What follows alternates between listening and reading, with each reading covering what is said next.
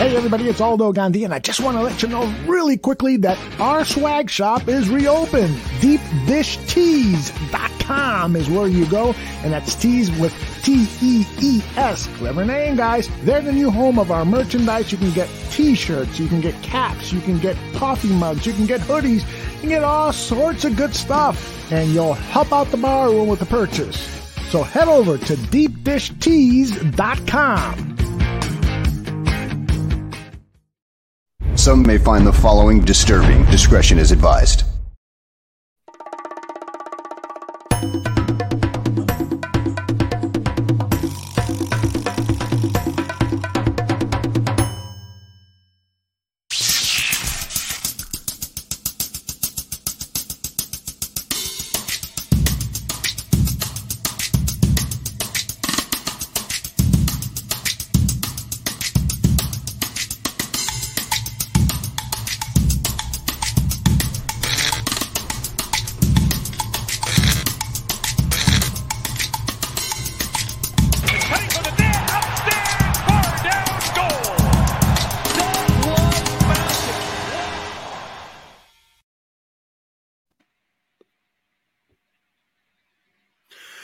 What's up and welcome back to Bar Down Talking Hockey, episode number 37, presented by the Bar Room Network. My name is Vinny Parisi, and I'm here with Frankie Mueller, who just got back from New Orleans, and I'm here with Joey Parisi, who put on the exact same hat as Frankie, but in Boston Bruins. Joseph, how you doing, brother? Brother, I'm good, brother. I did put on this hat, and you went to get your hat, but where the hell is it? This is probably my favorite Bruins hat that I have. It just fits perfect. We talk about these hats all the time. This is the draft hat, and I think it's pretty fitting that we all got our teams here. Yeah, this is my favorite hat that Adidas has ever made for the National Hockey League. They made it for all 31 teams at the time. I believe I have, you see Frankie rocking the Chicago Blackhawks version of it. The Devils and Hawks one is very similar because their socks are similar, and they got their socks on the side. But the logo on the front, very crisp. Frankie just randomly disappeared right before I was about to talk to him. But I believe he's going to get his Vegas Golden Knights one. I also have a Minnesota Wild one. Joe, I don't know if you have a second one. But no, I don't. First of all, before we get going, Frank, how you doing, pal? Good. It's good to be back. I feel like it's been forever. It's been forever. I was thinking the same thing. It's been forever since the three of us were on the show. Because 2 weeks ago I was gone. Last week you were gone, and now here we are. It's like a little family reunion, literally. I'm clearly the only one committed to this job 100% because I'm the one who never goes missing. Just kidding. Frank, I hope you had a blast in Louisiana, and we're happy to have you back. Joe, also, whatever. Frank, say hello to the people, Frank. How's it going? I just want to fill everybody in on Louisiana. How was your trip? Well, give us a little snippet. New Orleans, it's a very unique city, right? It's a very party at night type of city, relax during the day. So like Bourbon Street's the main street in New Orleans, right? And we were walking by it during the day. We were going to Cafe Du Monde. That's where we got beignets from. And you have to walk past Bourbon Street to get to Cafe Du Monde. And we walked past it, and they're like, Paula, as you may know, the person who gave us the salmon sandwiches. For the love of salmon sandwiches. In the chat or anybody who's watching. Well, she's like, where's Bourbon Street? I'm like, we just passed it like 2 blocks ago. She's like, seriously? I'm like, yeah. Like, you cannot tell the difference, like, during the day. It's that much different night and day, huh? But at night, Bourbon Street's like blocked off. You can't fit it. There's no cars going down there. People are just walking down it, drinking alcohol in their hands. The doors to like every building's open, like just wide open. You don't have to open it. Like everything's crazy loud. People are throwing beads off balconies. Yeah, that happens every night. Every night. I thought this was only what's Mardi Gras. Yeah, Mardi Gras is like a bigger version of. But like that shit just goes on every Saturday night. I thought that was like just a Mardi Gras. Night. It could be a Wednesday night. Oh, I didn't know tonight. That. It's going to be crazy in Bourbon. See, I was wondering if Mardi Gras was going on right now. No, Mardi Gras leads into Lent. Yeah, that's what it is. It's like it like leads into Lent. Like Fat Tuesday is a part of like Mardi Gras. Also, I didn't know this that the Superdome is now the Caesars Superdome. Yeah, not the Mercedes-Benz Superdome, and you know the Smoothie King Arena, which is where the Pelicans play. Did you know they're like connected to each other? I did Like, not know that. You could. There's a bridge connecting the two arenas. So That's like, amazing. you could go to the Superdome, and then if you're gonna catch a Pelicans game late at night, you literally walk across the bridge. I'm pretty sure they like share parking lots. It's That's crazy. awesome. The way you're describing Bourbon Street to me, I've never been to New Orleans, but I've been to Nashville. And Nashville is very similar in terms of Broadway is like the main strip street of Nashville, and like every single door open, bars, bands in every single place. You can only hear the music playing in each bar. It's like, the honky tonk and like the food, and you get drinks, and it's like that every single night on Broadway. And the end of the street is the Bridgestone Arena where the Nashville Predators play. So Nashville getting similar vibes from what you're describing me. Probably very similar. And it's Right. funny that Aldo brings Yeah, up. I was gonna Midnight ask Run. you, Frank. I was gonna, can you see any girls flash their titties? Well, they sell a lot of T-shirts with just titties on them, right? Oh, really? And like all of a sudden we're walking by, and I asked, "Gee, is that girl naked?" She goes, "No," and she's wearing a T-shirt. I'm like, oh my god! Like all the shops have like a bunch of like naked shirts, and like I sent Vinny a couple. Like they're very vulgar city. A lot of swearing goes on in New Orleans. But it if you haven't been there, it's definitely somewhere to check out. I'm not rushing to run back there anytime soon. I mean, but it was a lot of fun. Confirmed Frankie hates New Orleans. What's a beignet? Imagine a square donut without a hole. Square donut without a hole. Okay. So just That a is square literally- I messed with it. A square, like a rectangular square piece of dough, and it tastes like a donut. And they put like powdered sugar. Yeah, I was gonna say, Imagine if a donut had a baby with a funnel cake or something. That's interesting. Well, the funny thing is, before we got into New Orleans, the funny intro I was going to bring up was churros. So, I was going to ask your guys' opinion on churros, but it sounds to me like beignets are like, they're nothing like churros, but I would always guess they were No, similar, but it's like more not like really. a donut. It's more like a donut, yeah. Okay. Yeah, and speaking of the powdered sugar, our cousin Brian, who he went to New Orleans a few years ago, and he actually explained it to me as like it's impossible to not make a mess when eating it. Like you're getting powdered sugar everywhere when you eat these things. I kind of like that. I was like dressed for the day, and all of a sudden, like, oh, I got powdered sugar everywhere. You gotta wear white. This Yeah. much powdered sugar left in the bag that they gave us. It was. That's why you ridiculous. got to get one of those shirts with just titties on it. There you go. It blends in, right? Yeah, that's why we put in the beginning of the show. That's Oh, a that bit- looks good. That looks Disturbing discretion is advised. That's for conversations like this where we talk about New Orleans. good. Those look good. They're very good. I should make them. That'd be sick if you made them. I was going to ask, like, it's funny that we started talking about desserts from New Orleans because of Frankie's trip. My literal thing, my funny little intro I was going to bring up was churros. So we'll lean into that, Joe. Talk about churros. I like churros. I like fresh churros, and it's kind of hard to get a fresh churro because a lot of times they pre-make them. They're sitting. Those I can honestly take or leave. We saw at the Sox game many times this year. I passed up on a churro because I'd rather go get like Dippin' Dots or something. So unless the churro is made fresh right out of the oil, I want someone squeezing it out of the piping bag right into the oil, then right into my belly. That's when I think churros are elite, but it's hard to get them that fresh. Frank, churros? I'm a big churro fan. The small ones, the big ones, the filled ones. You know who's got a good churro? Who? Costco.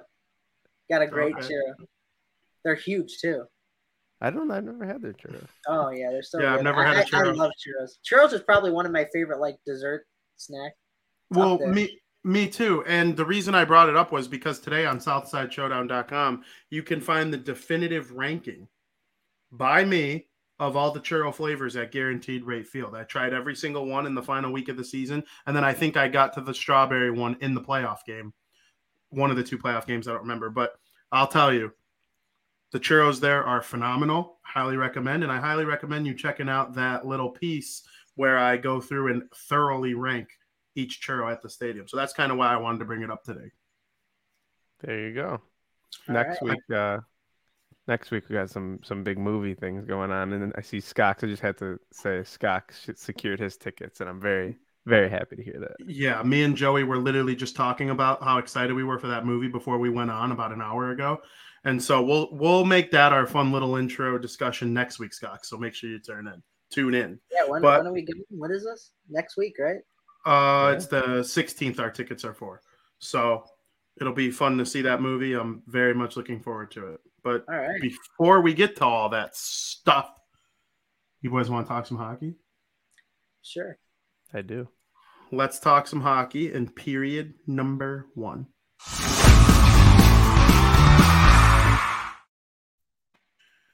And welcome to period number 1, where we're going to lead things off with the hometown Chicago Blackhawks, who are all the way back, but not really.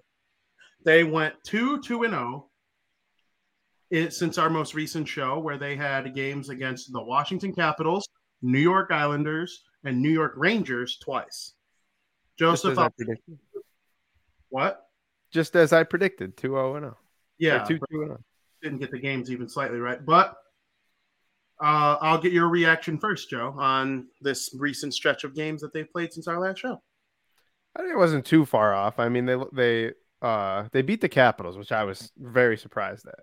I thought they were going to lose that game. What I thought was going to happen, I thought they'd be able to get one of those Rangers games, but the Rangers just keep rolling. They are good, and they're not slowing down. And that Islanders game, I actually watched a good portion of that Islanders game, and crazy that the Islanders tied it so late. And then Marc-Andre Fleury just comes up big in the shootout there. I don't know if you guys saw Kane's move is sick. I love when Kane in the shootout gets all close. He like comes in with speed and then he slams on the brakes, gets all close and does his little stick handling. He just roofed it over the glove. That was sick. But I thought it was a fairly good week. Aside, like you beat two really good teams. I think the Islanders are better than their record shows. After they beat the Capitals, you were really hoping they were able to get one against the New York Rangers, and they weren't. But I mean, you move forward. They got another tough couple games ahead that we'll get into in a bit. Frank? Yeah, the Blackhawks surprised me against the Capitals. That game when they played them, they were solely in first in the league, and I think they're tied with Toronto and Panthers. The Capitals. I really wasn't expecting them to go into Washington and win, so that was a really big surprise. The Rangers, I thought, like Joey said, they would get one of the two against the Rangers, so that was kind of a disappointment. I had a feeling they'd beat the Islanders, so I wasn't surprised that they beat the Islanders. I think they stink, but all in all, they've been playing a lot better lately, so I hope it continues. Yeah, I'm kind of in between both of you on the Islanders. I think the Islanders could be like this year's version of the Blues. I'm not saying win the cup, but like be that team in last place. And because, I mean, this is a team that has been in the Eastern Conference Finals for the last 2 seasons and then they lost to Tampa Bay in a close series both times, and Tampa Bay went on to win the cup. So who's to say the Islanders wouldn't have won the cup had they not beaten Tampa Bay? The Islanders have been good for a long time now, and they basically brought back the same team plus Chara and plus Zach Parise. So it's not like they got worse since, the Eastern Conference Finals last year or the year before. If anything, they've gotten better, but they started the year 13 on the road and didn't fare too well in that. So it's going to take a minute for them to get back on track, but we'll see if they're able to. I was impressed with the way the Hawks played against them, but ultimately a 2-2-0 road trip against those, or I guess 2-2-0 stretch because they weren't all on the road. One of the Rangers was at the United Center, but it's a nice stretch. But like I said, playing 500 hockey is not going to dig them out of their hole. In fact, they actually lost a point in the standings by going 2-2-0. They now trail the final wildcard spot by 8 points instead of 7. And it's been like slowly hovering over 7 for the last couple of weeks now. And, like I said, you got to do much better than that if you want to get back into it. But it was a tough road trip. And, that game against the Rangers last night, they had that game. And then we'll get into the turning point of the game a little later in the first period. But, there were some things that happened, and they went into the third period tied 2-2, and they just let the Rangers run away with it. And the reason I'm like most upset with their loss last night was because of the fact that Marc-Andre Fleury is sitting on career win number 499. His next win will be his 500th career win, and he is legit one of the greatest goalies of all time, and I cannot wait to see him reach this milestone. So, Frank, I'll start with you with some analysis on the play of Marc-Andre Fleury lately. Yeah, he's been an absolute stud lately, and that's what I think the Hawks wanted when they signed him. And but to talk about what you were saying about his 500th win. I was really hoping it was going to come at home. Like you said, they had the game in the bag. They played a perfect 2 periods, and then, I mean, they got their 2 goals in the first period, which was the first time I think that the Rangers let up 2 goals in the first period this year.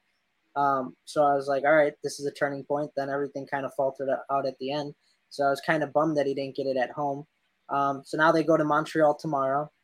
And I'm really hoping that if he starts, he picks it up tomorrow, since Montreal hasn't been the best team. But Fleury hasn't been the best goalie when playing against Montreal either. He holds a 22-13-6 career record against them with a 312 goals against average and an 897 save percentage. And coming off the tough loss yesterday that he had, they might start Lankinen and save Fleury for the game against Toronto. So you never know, but I'm really hoping it comes sooner rather than later. I'm thinking long and hard about what you just said about Marc-Andre Fleury with the Habs. And, like, it makes sense. Like, the Golden Knights lost to Montreal in the conference finals last year. It was weird division alignment because of COVID-19, but they ended up playing them as an East-West matchup in the conference finals last year. And then I'm thinking back to the days in Pittsburgh when Marc-Andre Fleury probably played against a pretty good Habs team back in the day. So it's interesting to hear that the Habs are almost like one of those teams for him. Joe? Yeah, I would bet all my bacon that Lankinen starts tomorrow. And Fleury gets yeah, I'd bet everything I have that Lankinen starts and Fleury starts on Saturday against the Leafs, where he probably will get his 500th win because the Leafs stink.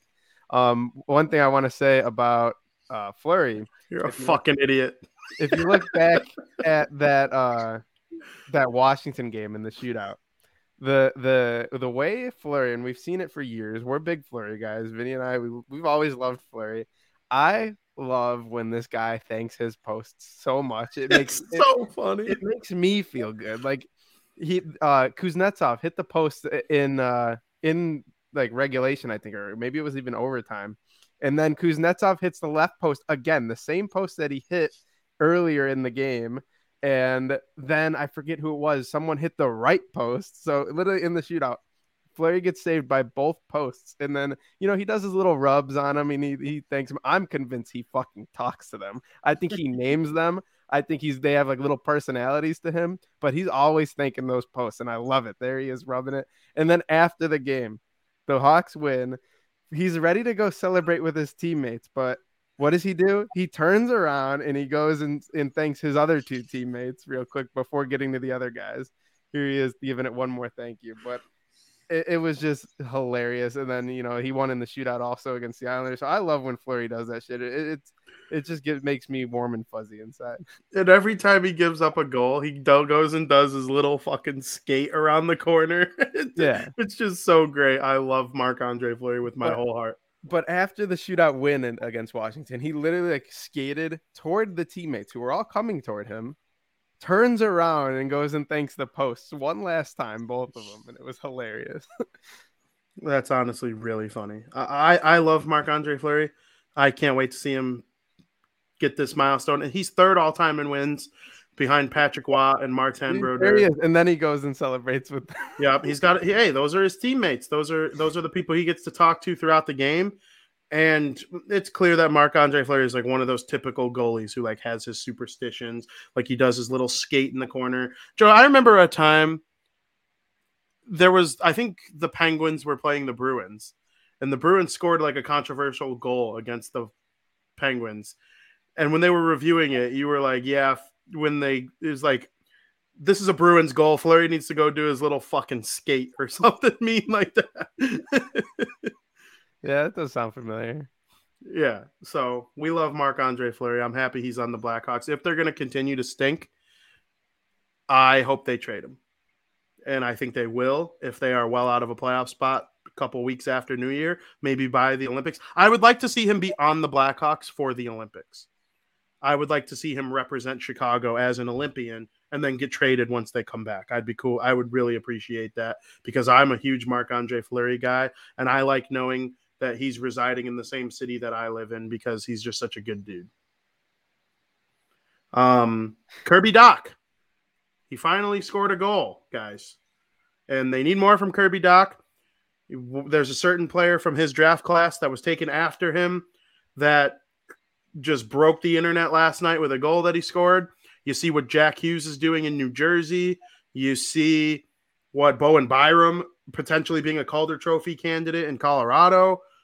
Like, they need more from Kirby Dach. They need him to be one of those great draft picks from that draft class, because if he doesn't, it's going to be a major issue for their status as a team going forward. So, Joe, I'll start with you.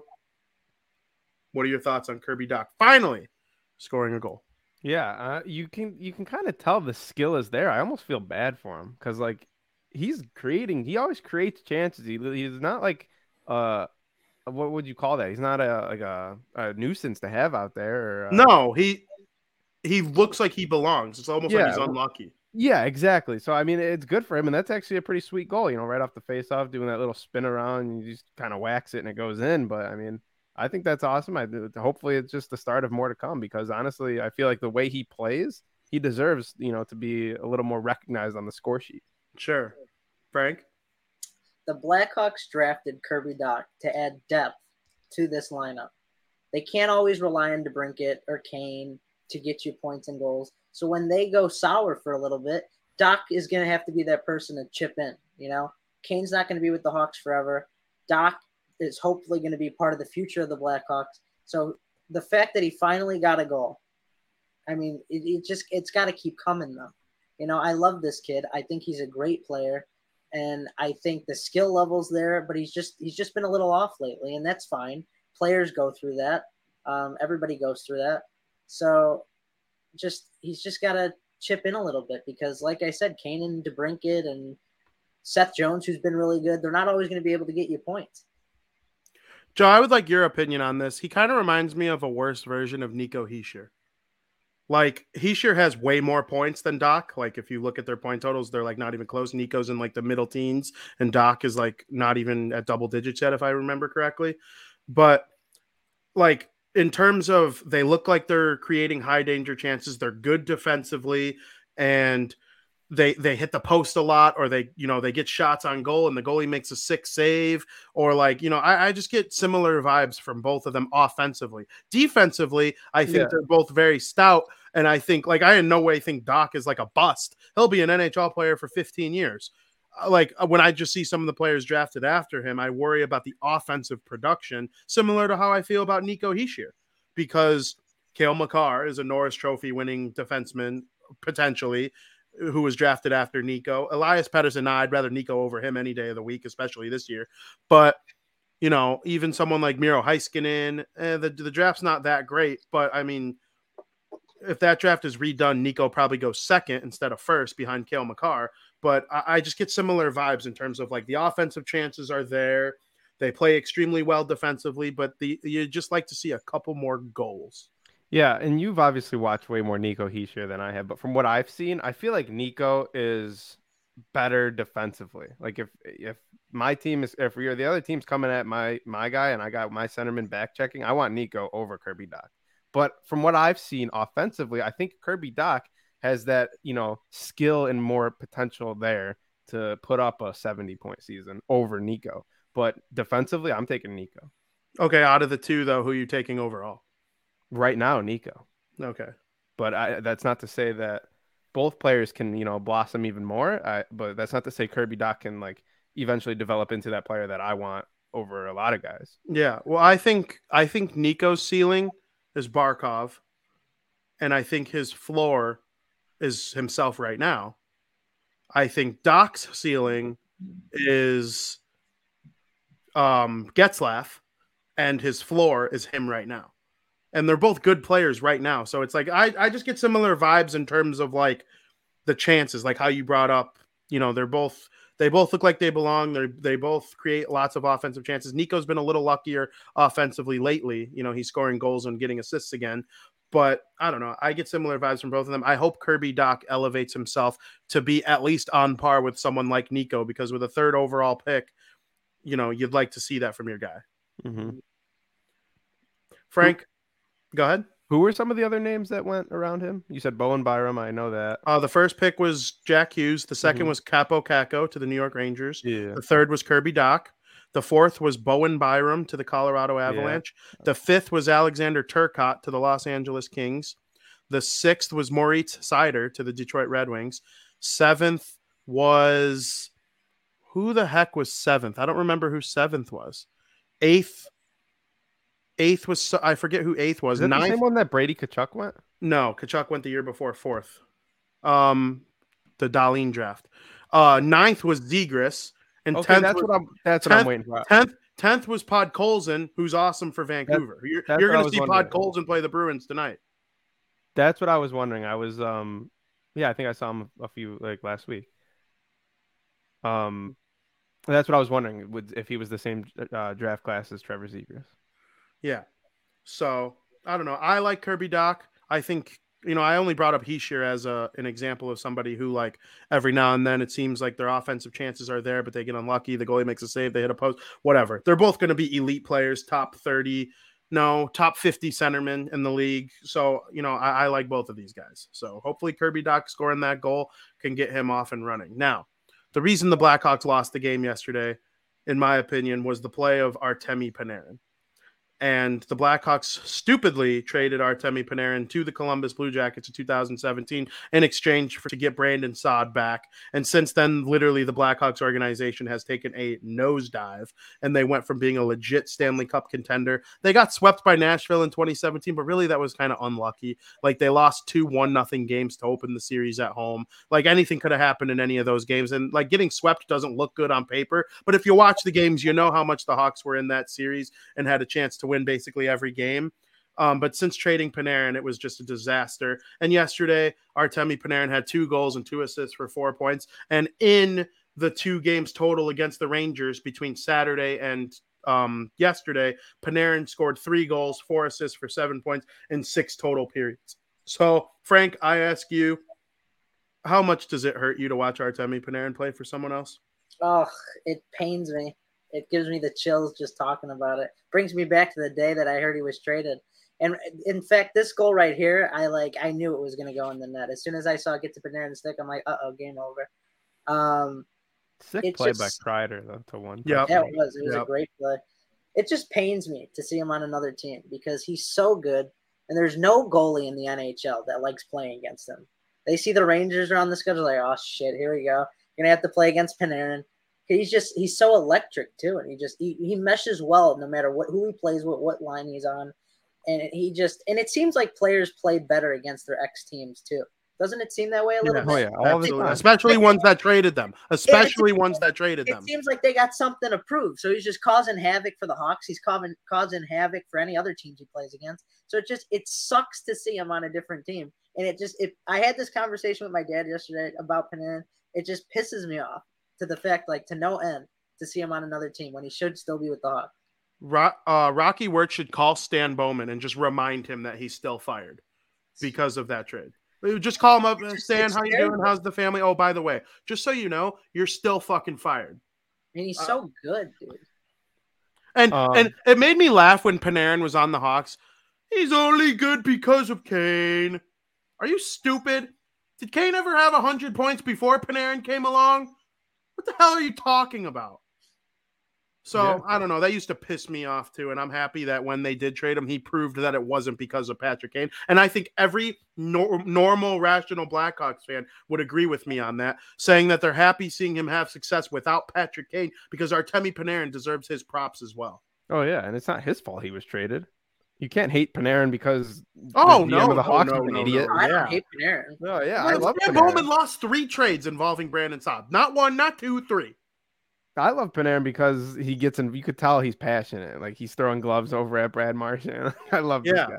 And Artemi Panarin, he challenged some political controversies in Russia a couple years ago, and he had to take a leave of absence to go help his family, like protect them or whatever. And the Rangers had like a 300 winning percentage while he was gone. So in terms of most valuable players to his team, it's hard to argue against Artemi Panarin for the New York Rangers. Yeah. And over this weekend, one of our family members, asked me, and a lot of times like people who aren't huge NHL fans, but really big Blackhawks, they don't know like how certain players are doing, especially over in the Eastern Conference. That's kind of why we invented this show. Yeah. They don't watch the games, which is understandable. And, when the Rangers make their way over to Chicago or vice versa, it reminds people like, oh yeah, Artemi Panarin, how's he doing?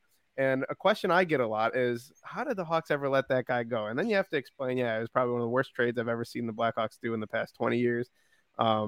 But then you have to remind that person, like, yeah, this guy is, not only is he doing good with the Rangers, he gets MVP votes every single year, it seems, and he's going to win one of these years.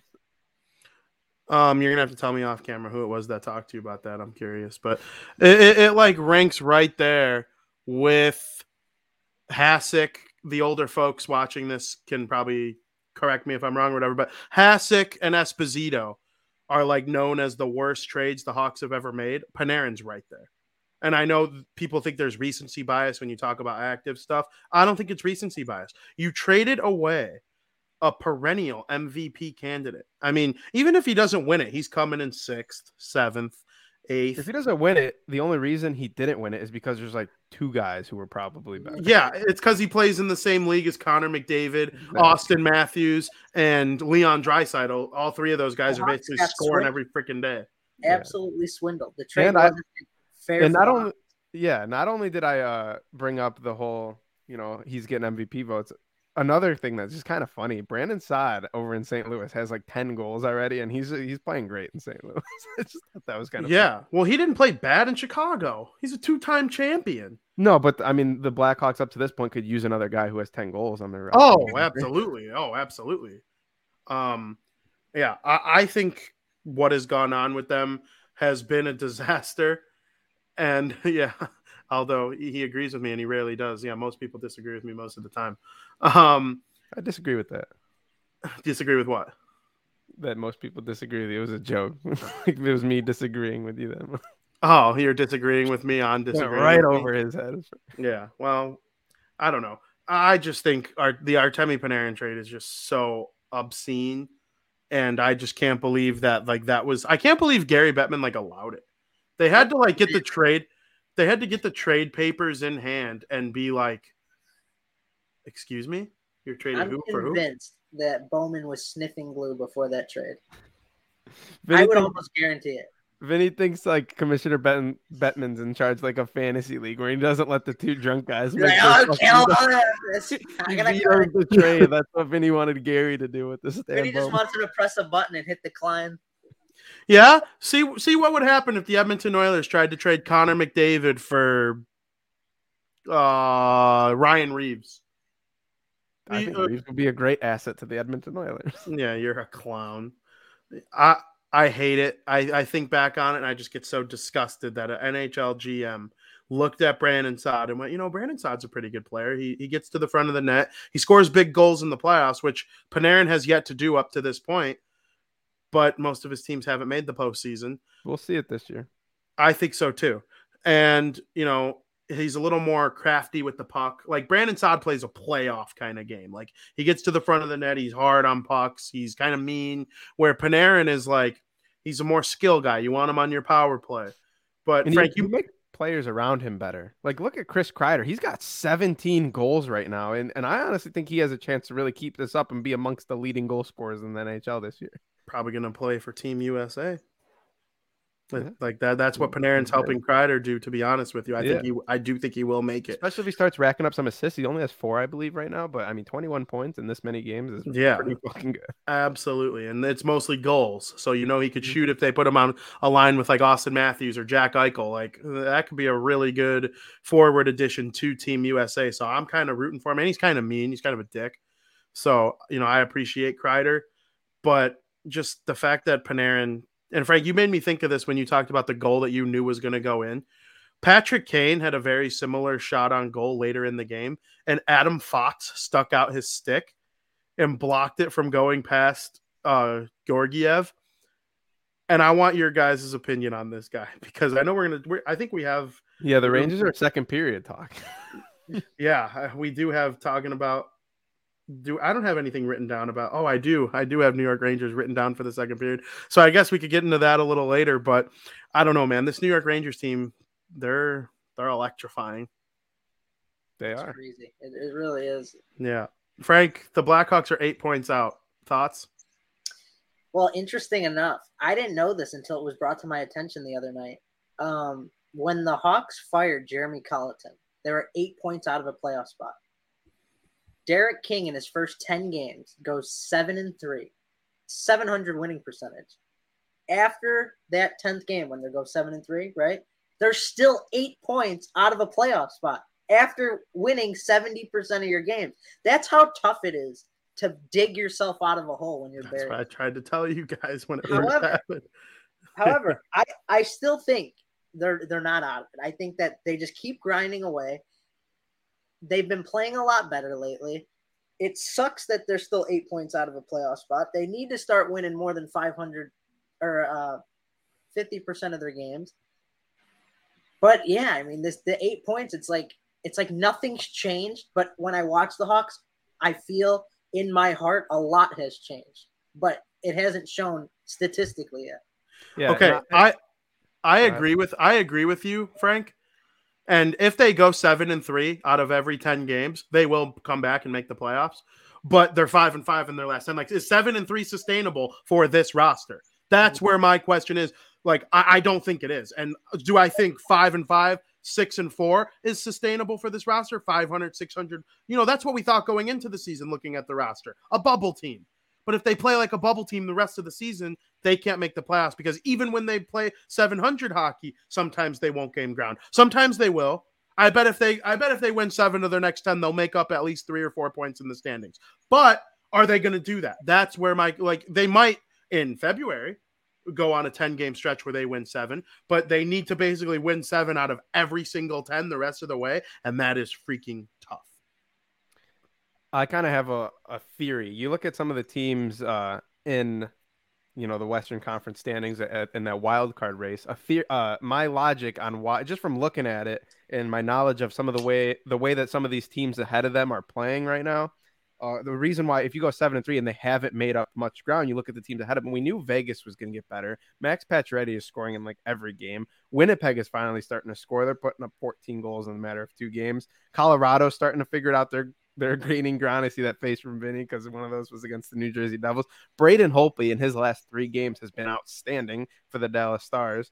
So you look at some of those teams ahead of them, they need those teams to not be getting points when they're going 7-3. But unfortunately for them, a lot of teams are just playing really good hockey right now. So they need to sustain it while those teams above them are falling down. And let me tell you right now, the only team that's ahead of them right now that I could see them falling down, there's 3 of them. The Kings, the Seattle Kraken, and the San Jose Sharks. I don't think the Ducks are coming out of their division spot, so they're going to you're hoping like a Pacific team can jump into that division spot, but I honestly think those top 3 teams in the Pacific are going to stay there, and then it's going to be fighting with those other Pacific teams for that wild card spot. But I mean, it's tough because Colorado ain't going anywhere. St. Louis has been great. The Wild are great. So, I mean, it's tough. You need the teams ahead of you to start playing bad when you're playing good, and it's just not happening right now. And, also, they have to beat a lot of Western Conference teams. A lot of their wins lately have been coming against Eastern Conference teams. So that doesn't really help gain much traction in the standings. And another thing is they got to find ways to win in regulation, because the 3-point games, that hurts them too. That's hard to gain ground too if you're giving everybody a point or whatnot. Like I said, now the Hawks are going to play Montreal and then Toronto, some more Eastern Conference teams. But the time will come when they get that stretch of Western Conference games in, and I think that's going to be the most important stretch of the season, is when they start to hit those. I think the West is so much better than the East. The East is very top heavy. The top teams in the East might be better than the top teams in the West, but the depth in the West is so much more for me. Vin, we thought the Pacific Division was going to be the worst division going into the season. I think it's the best, hands down. I think the Central's the best, but I would put the Pacific right there with them. The Metropolitan and the Atlantic have teams that are faltering. The only team faltering in the Central is the Arizona Coyotes, and the only team faltering in the Pacific, we thought the Kraken. They've been hot lately. The Canucks, to me, kind of stink, and they fired their coach and hired. They cleaned up. Yeah, real quick, they fired their coach, and then the next day fired their GM. So did the GM fire the coach? That's a really good question. I was so confused. I was like, why wouldn't they just do it at the same time? Because if the GM fired the coach and hired Bruce Boudreau, then did they just say, okay, thanks for doing that, GM, you're fired too? My guess is it was all a preconceived plan. Yeah. This is something we don't want to talk about, but we have to. Jujhar Khaira took a nasty, nasty hit from Jacob Trouba last night. Jacob Trouba had a really good game leading up to it. He scored the first goal for the Rangers. He's actually having probably his best season with the Rangers. His contract has been kind of a disappointment with New York, but the Jujhar Khaira hit was not good. And it seems like the league kind of failed the Blackhawks here with this whole thing, because to me, it was like an elbow or a shoulder to the face. And then, of course, I don't think Trouba had malicious intent in terms of him hitting his head on the ice or knocking him out or anything like that. You never know what's truly in a player's head. It does look to me like he tried to like just lay a clean hit on a guy with the puck. He did not leave his feet. And, you know, I know it's probably a dirty hit because of the fact that Khaira got hit in the face by the arm of Trouba. But to me, it's not the most egregious hit I've ever seen. I've seen way worse hits create way less injury. So that's kind of where I'm at on the whole thing. Joe, you look like you have something to say on the whole hit. Being a Boston Bruins fan, you know a lot about suspensions and lack thereof and, you know, dirty hits and people getting injured. So lay it on us.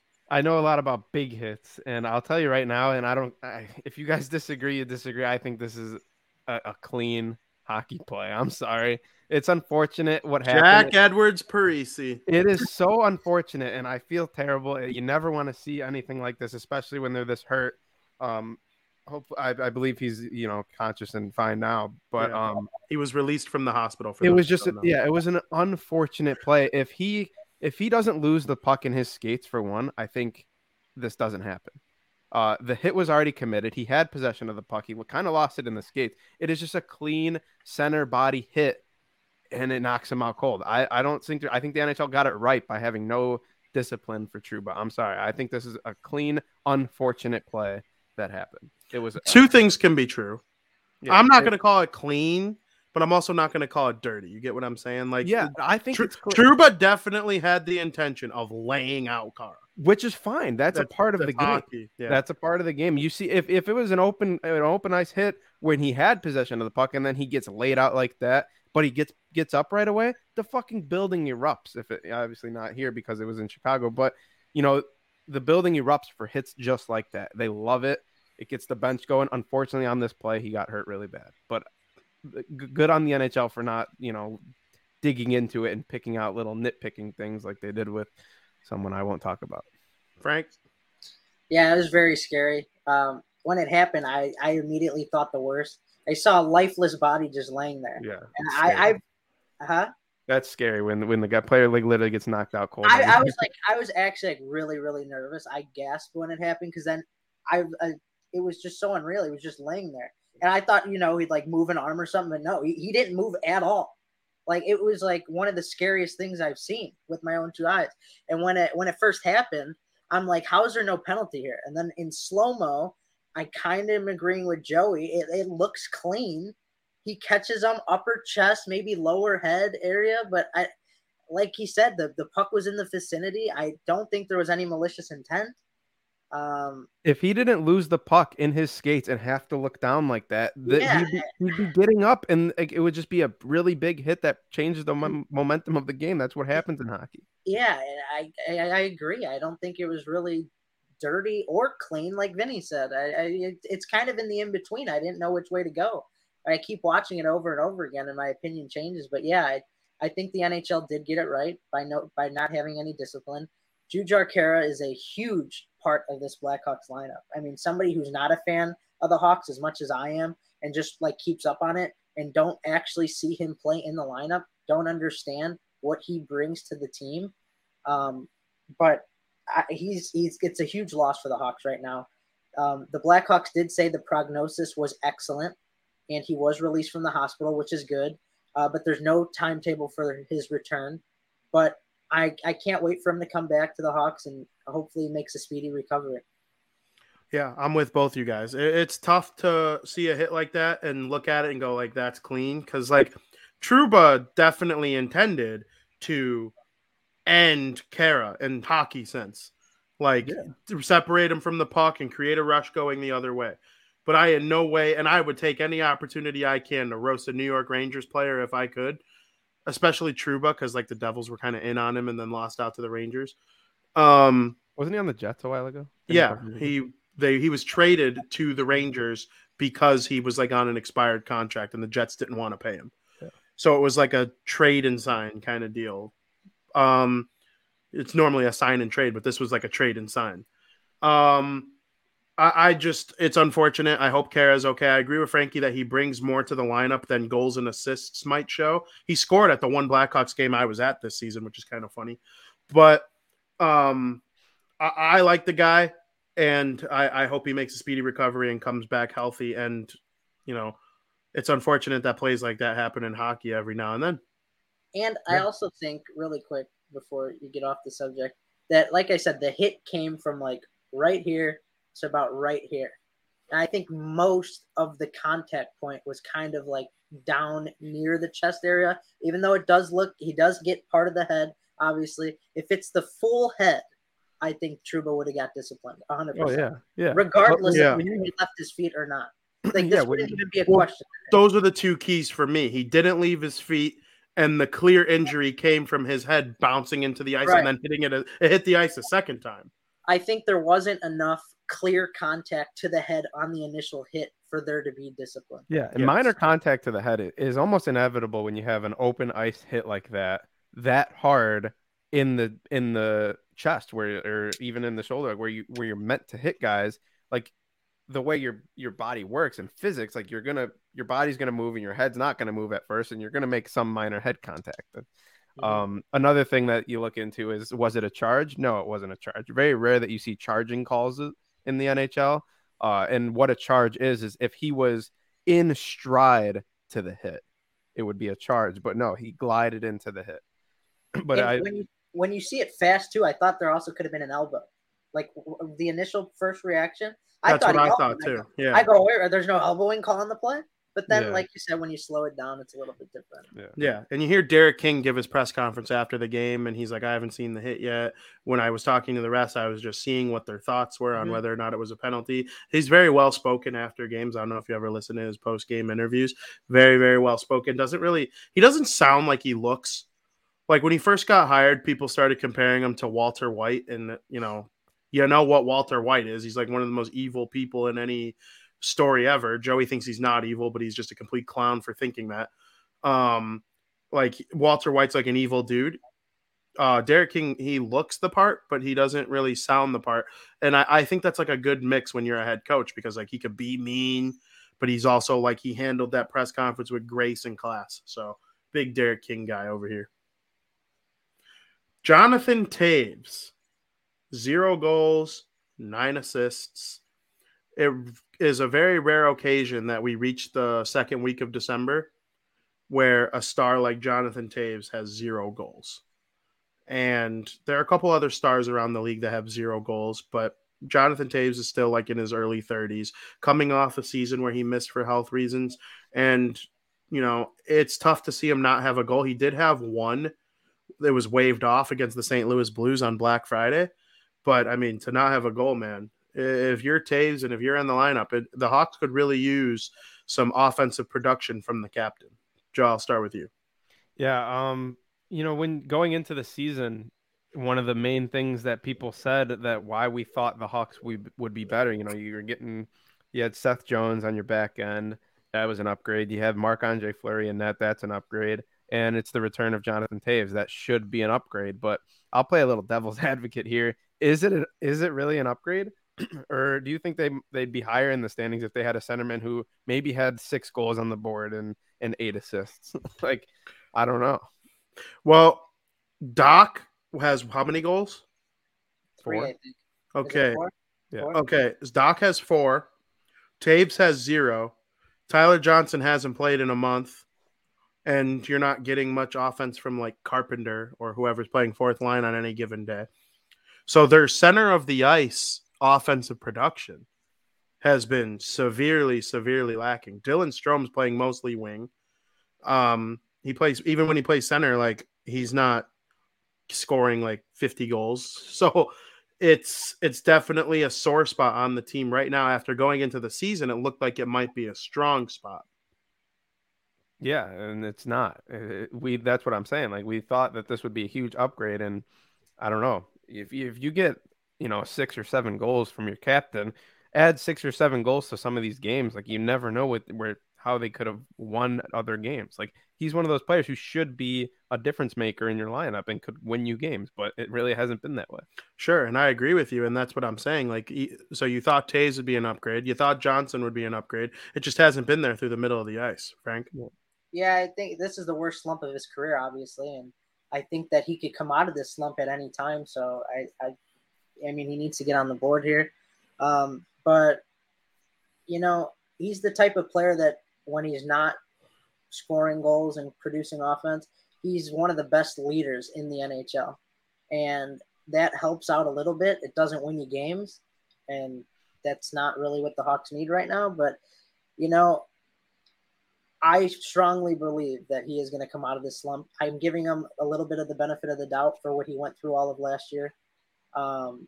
It's not an excuse, obviously, but he's capable of doing so much more. Sure, I agree with you guys, and hopefully Taser, once he gets one, you hope the floodgates open. Yeah, you hope the floodgates open. Absolutely. We are a Taves-friendly podcast, and we're here to support him through his struggles. But that's the Blackhawks for you. It's been an interesting season for them so far. I'm interested to see how the rest of it goes through Christmas and then through the All-Star break, the Olympics. They have a bunch of Olympians on their team, so you would think that having as many Olympians as they do, they would have a chance to be a much better team. But Jonathan Toews not looking good for Team Canada, so I would almost guarantee he doesn't make it at this point in time. No shot he makes it. Yeah, but we'll see what happens with the team as a whole going forward. And so with that, Joseph, let's send it on over to period number 2. And welcome to period 2, where me and the boys will be talking about the National Hockey League in general, even though mostly we did that a fair amount of time in the first period. We're going to get going with the Montreal Canadiens. And that's the Blackhawks' next opponent, but that's not the reason I want to talk about them. The reason I want to talk about them is because they stink. And, 6-18-3, Frank. 6-18-3. They might be the worst team in the National. And they've had issues with Carey Price not being able to play. We wish him well. I hope Carey Price takes care of him and his mental health. I'm all about that. But, Shea Weber not playing, just some of the offensive stars that were producing for them last year, not really getting it. Cole Caulfield was sent to the AHL. It's just not going good in Montreal right now. And I would like your thoughts on the squad. Well, yeah, I mean, the team went from all the way to the top to the bottom in a matter of one season. They go to the Stanley Cup final, and now they're near the bottom of the NHL, probably one of the worst teams in the NHL, if not the worst. But the main problem, and it's funny that you bring up Price, is because their problem is goaltending, I think. I think they could score goals if they have to. I mean, they have talent. I mean, and you never know. I mean, look at last year. I mean, their roster hasn't changed a ton since last year. No, but losing Price and Weber is huge. But I'm saying, but it's besides Price, though. I'm not talking about Price. Yeah, Weber is a huge loss. But if you look at their goaltending, both goalies, Allen and Montembeault, how do you say it? Montembeault, they both have over 3 goals against average, and their save percentages are both in the 800s. That's really bad. Yeah, that's bad. That something needs. As your starting goaltender has an over 3 and an 8. I think it's 897 save percentage. That something's got to change. The problem's not on the offense. The problem is keeping the puck out of the net. And I think that's the biggest problem they have right now. They're past the point of no return, though. They're not trading for Fleury or any other big goalie that'll probably be available at the trade deadline. Who are some of the goalies that are going to be available at the deadline? It wouldn't surprise me if the Kraken moved Grubauer. It wouldn't surprise me if the Senators move on from one of their goalies if they're playing well down the stretch. Buffalo has a couple netminders that have been playing okay. If the Devils tried to move Bernier, it wouldn't surprise me. There are just a couple goalies that could be on the move. And, I don't think Montreal will be in the business of purchasing one of those goalies due to the fact that they are 6-18-3. You think the Blackhawks have no chance? Check out Montreal.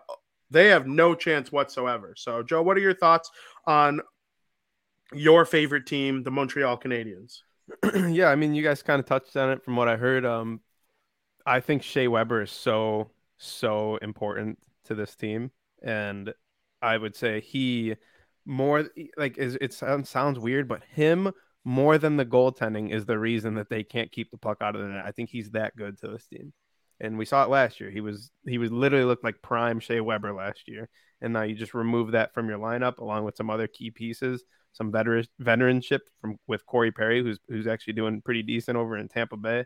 And then obviously Carey Price, the goalie, one of the best goalies in the world. So yeah, it's just a mixture of all of those things, and not having the scoring in the playoffs like you did from Cole Caulfield, Nick Suzuki, Tyler Toffoli was on a goal scoring tear all of last year. It's just not there. So it just seems like everyone took a step backwards, and it's resulting in probably one of the worst teams in the Eastern Conference. And transitioning to the other team in Canada that takes a lot of popularity, and, the Eastern Conference, going from the worst in the Eastern Conference to maybe the best, the Toronto Maple Leafs. They're an elite team. I called them a cup contender at the beginning. Joey laughed at me. He got family members to laugh at me. I'm right. You're wrong. They're amazing. And, I'm on the Leafs wagon. If they win the Stanley Cup, I would just be so happy. I'd be almost as happy as if the Devils won it. Not as happy as if the Devils won it, but I'd be freaking so happy if Toronto won it. And Auston Matthews basically scores every day now. He was a little bit injured early on, and, now he's back. And not only is he scoring every day, he's scoring twice every day sometimes. So, and, before Frankie goes, I want to hear Joey say nice things about the best team in the Atlantic Division, Toronto Maple Leafs. I still think Florida's the best, but the Maple Leafs are way more fun. Here's what I'll say. These guys, I'll name the four again. I say these four names every fucking week. It seems like Auston Matthews. You put respect on their names. Auston Matthews, John Tavares, William Nylander, and Mitchell Marner. He's Mitchell now. I don't call him Mitch. He's on IR right now too. Yeah. Here's why I'm not scared of the Toronto Maple Leafs. These guys score almost every game. It seems cool, mighty, and dandy. That's fine. When they enter the playoffs and a team just shuts down those four guys, they are done. I am not scared of the Maple Leafs one bit. So that's all I'll say about them. Okay, go ahead. I don't care if they win the President's Trophy. I don't care if they don't lose another game in the fucking rest of the year. They are not going anywhere in the playoffs. This team will not do it. Auston Matthews will get shut down. So that's where I stand on them. Auston Matthews has a goal in 6 straight games, including a hat trick in one of them. He's got 8 goals in the past 6 games. I got to agree with Joey here. I say it every time we talk about the Maple Leafs. They're a regular season team, but they don't come to play come the playoffs. So I'm still waiting for that. You're talking about cup contending. I want to have that conversation when they win a first round matchup. Then I'll start saying, oh, maybe you're right. But when Nylander, Matthews, Tavares, when they are playing up against some big matchups in the playoffs and they can't really score, we'll see how many goals they're getting from Andre Kasha, Nick Ritchie, fucking all those guys. Playoffs it's a different scene. I mean, teams know how to shut down, and then they don't. I mean, their depth is not that great then. Is there a little bit of salt coming from you there, Joe? Andre Kasha and Nick Ritchie. Why those two names? I mean, Nick Ritchie just got his first goal. There's really no remorse toward Nick Ritchie. That dude's a muffin. I don't know how he has a job in this league. But Andre Kasha, yeah, that dude sucks. Yeah, I don't know about that. The Maple Leafs' depth is better now than it has been in a long time. Spezza and Simmons. Spezza got 6 games for like a pretty nasty hit. And it's the first time in his career that anybody ever like thought anything negatively about Jason Spezza. He's been like a Lady Bing type of guy for a long time. So the fact that he's like suspended for 6 games this late in his career is kind of funny. But, that fourth line is as good as the Leafs have ever had with Wayne Simmons and Spezza. So, I can't agree. Like if they lose a playoff series to the Panthers in the first round, people are going to say same old Leafs losing. But like the Panthers are good and capable of beating. So are the Lightning. Yeah, but you can't just use that excuse that you have to beat to win the cup. Thank you. Frank. You can't use that excuse every year. Eventually, you are correct. You have to be the team that that beats those good. You can't just expect the Leafs to like beat Montreal and then beat like the Senators or something. They don't get a pass if it was to a great team. They don't get a pass at all if it was to a good team. Especially when they have the record that they have. Exactly. I agree with you guys. But this is the best Maple Leafs team in the Auston Matthews era. I've seen him light up the regular season before. I mean, this dude can drop 60 Then goals. having like President's Trophy capabilities, you've seen that from the Leafs? Yeah, they've won the division in his time. No, they have not. It's been the Bruins and the Lightning leading the way this whole time. I think the Habs might have had a one-off year. Are you sure? I don't know. I'm fairly positive they've not won the Either way, division. I will not be scared of the Leafs one bit until they win that playoff series. Until they prove to me that, given the matchups and playoff intensity, and when you got certain guys going up against Austin Matthews and William Nylander, Austin Matthews does he even score that much in the playoffs? I think his goal Not totals. last year, right?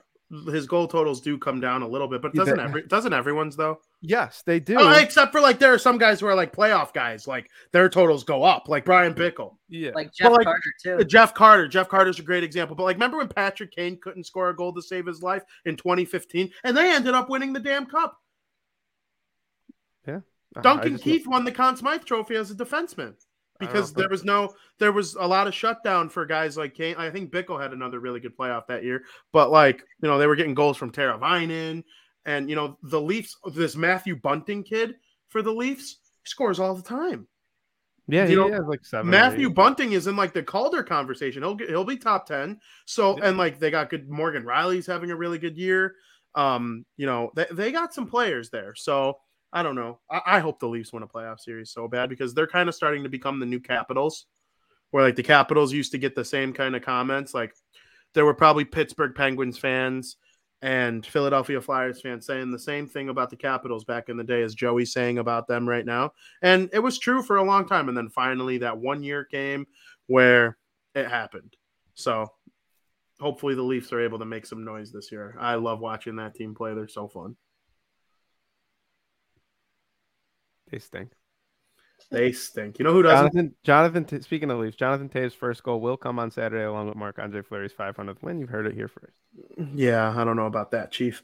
The Colorado Avalanche and the Vegas Golden Knights are undisputedly good. Well, the Leafs are undisputedly good too, but the Colorado Avalanche and Vegas Golden Knights are undisputedly pretty good in the postseason. They haven't won the cup yet with their cores, but they've won a couple playoff series, made some noise, looked like real championship caliber contenders, and they both got off to a slow start this season. I kind of see them as the two teams that went into the season as the two favorites in the Western Conference, and they've kind of had to like go through some adversity to finally get back in it, and they're both playing on fire right now, especially Colorado. Vegas still has some injuries to get through.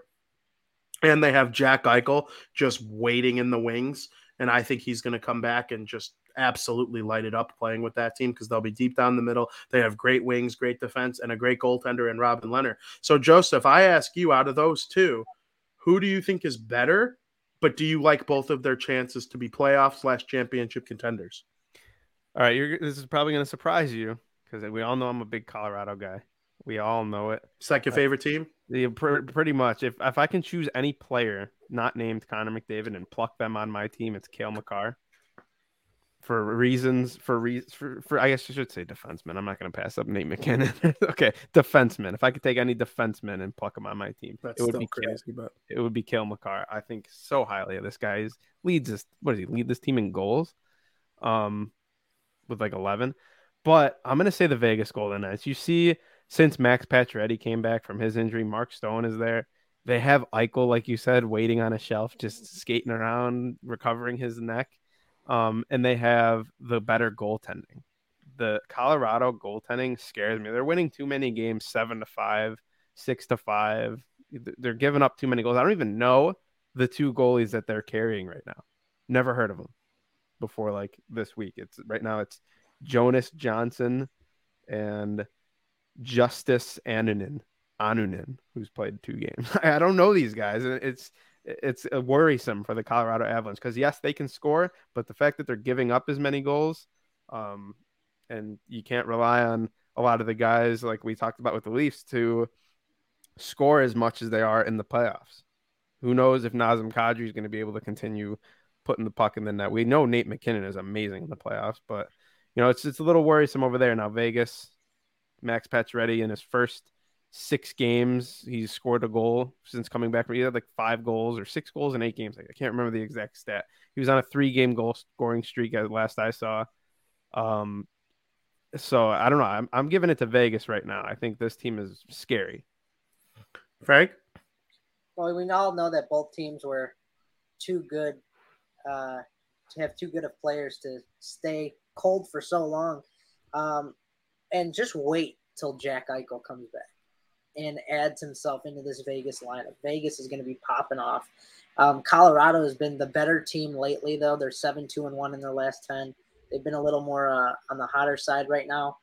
I would say they're both playoff contenders. I don't think either one would win the Stanley Cup. But yeah, I mean, it's been fun to watch. I'm glad. Like Joey said, Vegas is my second favorite team. I like how Colorado would be his second favorite team. So it's good to see him playing well again. Very interesting. Before I give my opinion, if you guys had to guess who my second favorite team is, who would you guess? The Wild? It's the Boston Bruins. It's the Bruins. It's absolutely the Bruins. I think Vegas is slightly better when they get Eichel. Right now, I would go Colorado. But when they get Eichel back, I think they'll have just the perfect boost going into the postseason. As of right now, December 8th, 2021, I believe that if I had to pick my Stanley Cup prediction right now, I know we made them before the season. If I had to make my quarter of the season prediction, I have the Florida Panthers beating the Vegas Golden Knights in the Stanley Cup final. So that's where I'm at. I hope the Leafs make a run too. I hope it's one of those 3 teams, or if the Bruins or Devils can't be involved, or the Hawks. But I just think it's a really good team there in Vegas, and I really like the addition. People don't even talk about Pietrangelo. Like, they have a Norris caliber defenseman with a guy like Shea Theodore, who's also very good. Their goaltending with Robin Lehner's awesome. I love Wild Bill, Marchessault, and Riley Smith. I think it's one of the most complete lines in the NHL. It's like a poor man's version of the perfection line in Boston. Like, Wild Bill is like that two-way centerman like Bergeron, and then Riley Smith is like a super slick, skilled player like Pastrnak, and then Marchessault is kind of just like a two-way all-around winger, and that's what Brad Marchand is. Obviously, like I said, it's a poor man version of that line. Like, every player is worse than the 3 on the Bruins, but it's the same style of line where you have a little bit of everything, and it doesn't shade any one way or the other. And so I really love that line, and it's their second line. You know, they got Stone and Pacioretty playing. You know, stick whatever center you want in there as the top line center. Oh, it might be Jack Eichel. Wow, that's as good of it. I think that is the best top 6 in the National Hockey League when Jack Eichel comes back. Outside of maybe, the Washington has Kuznetsov and Ovechkin, and, you know, when Backstrom's healthy, I think that could be in the conversation as well. But Vegas is freaking so sweet, and I really hope that they're able to make a deep run in the Western Conference, because it's as fun of a place to watch hockey as there is in the whole league. Yeah, and I have the exact numbers because I'm so high on Max Pacioretty. I think this dude is awesome. He's going to make Team USA. In his first 6 games since returning from injury, and he was out for a notable time, he has 7 points and 4 goals in that span, currently on a 3-game goal scoring streak. So, I mean, he is the engine that drives their offense. That's what I think. And yeah, add a guy like Jack Eichel to that mix, dangerous. Yes, I agree on all accounts. The internet was broken last night by the National Hockey League. Anybody who follows this league closely, or even sports in general on a moderate level, probably saw the goal that Sonny Milano scored for the Anaheim Ducks last night against the Buffalo Sabres. But, Milano, he gets credit for the goal, but the play, of course, is highlighted by the pass from behind the net made by Trevor Zegras. Zegras was so shocked that he was able to make this play where he was, instead of doing the Michigan, and for those who don't know, the Michigan is when, like, you get the puck on your stick, like lacrosse style, and then you put it in the net yourself, like in the top corner. Instead of trying to put it in the net himself, Zegras flipped it over the net, and Sonny Milano batted it out of midair. And it's one of the most impressive assists I've ever seen in the National Hockey League. And we've seen guys like Patrick Kane, Connor McDavid, Wayne Gretzky, Mario Lemieux, Sidney Crosby. Like, these guys have all been amazing at creating plays for others. But this assist by Zegras might be the prettiest assist I've ever seen. Frank? Yeah, it blew my mind. I mean, I was probably just as shocked as Zegras. It was insane. I thought I was watching somebody play NHL. Like, I could see this being in an NHL video game, like people trying to do that stuff. Like, I wouldn't be shocked. I heard it referred to as the alley-oop pass, like in basketball. So I'm at a loss for words. It was sick. I'll go ahead and say it. It was the coolest pass I've ever seen. That's exactly what he tried to do. It's rare you see a goal where it's like the highlight of it is the pass. Like, yeah, we've seen people bat it, and a great play by Sonny Milano to bat that in. That's not easy to do either. The hand-eye coordination, that's something that, not every player, like, it's rare that you see goals score like that. And it usually only comes from some elite player. But that pass, like, that's one that it's going to take a while for me to see something that I think is cooler than that. And the only person I feel bad for on this play is that man right there, Ukko-Pekka Luukkonen, because what do you do in that situation? How do you defend that? You really can't. And both players got to be they have to be on the same page. Oh, yeah. They knew this was coming. I don't know what the Buffalo defenders were doing there. Joe, I know that's your boy, Colin Miller. And then Rasmus Dahlin is like over on the other side, and they let the forward sit there in front of the net like that. I just don't understand what the Buffalo players were doing. I don't know what they thought Zegras was going to do, but Zegras he's like, okay, these guys aren't coming at me, but I don't really have much room to skate around. So I'm just going to flip it. And, he talked about after the game, I'm going to play a clip for you guys here in a minute. He talked after the game about how, like, it has been something that he practiced. And I want to echo Joey's sentiments to another extreme. Sonny Milano deserves half the credit for the play. Like I said, maybe 40% the credit, because the assist by Zegras was incredible. And when I did even get that puck on the stick, I don't know. Next time you're on ice. Oh, I know how hard. It's hard to do it on the floor, bro. It's hard to do it on the floor. That shit. Hell no.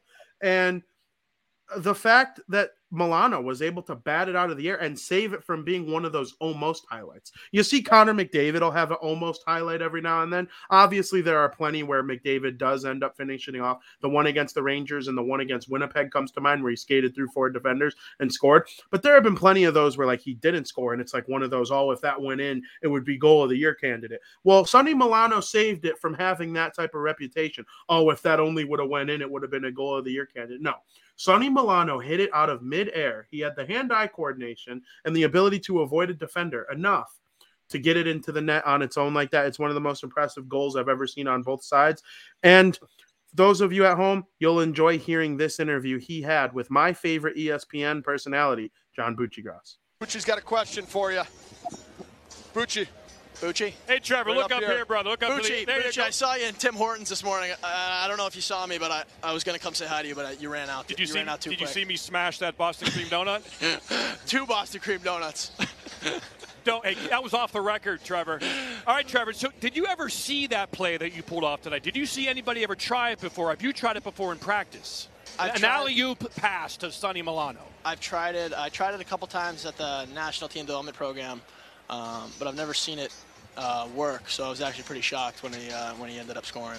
Is that the favorite goal you've been a part of, you think, in your entire life? 100%. 100%. What's second? The gold medal goal that I scored at World Juniors was pretty cool too. Not bad. But that was definitely an exciting one. And what's Sonny Milano's best quality as a teammate and line mate? Hand-eye coordination, and he's pretty funny. He's got.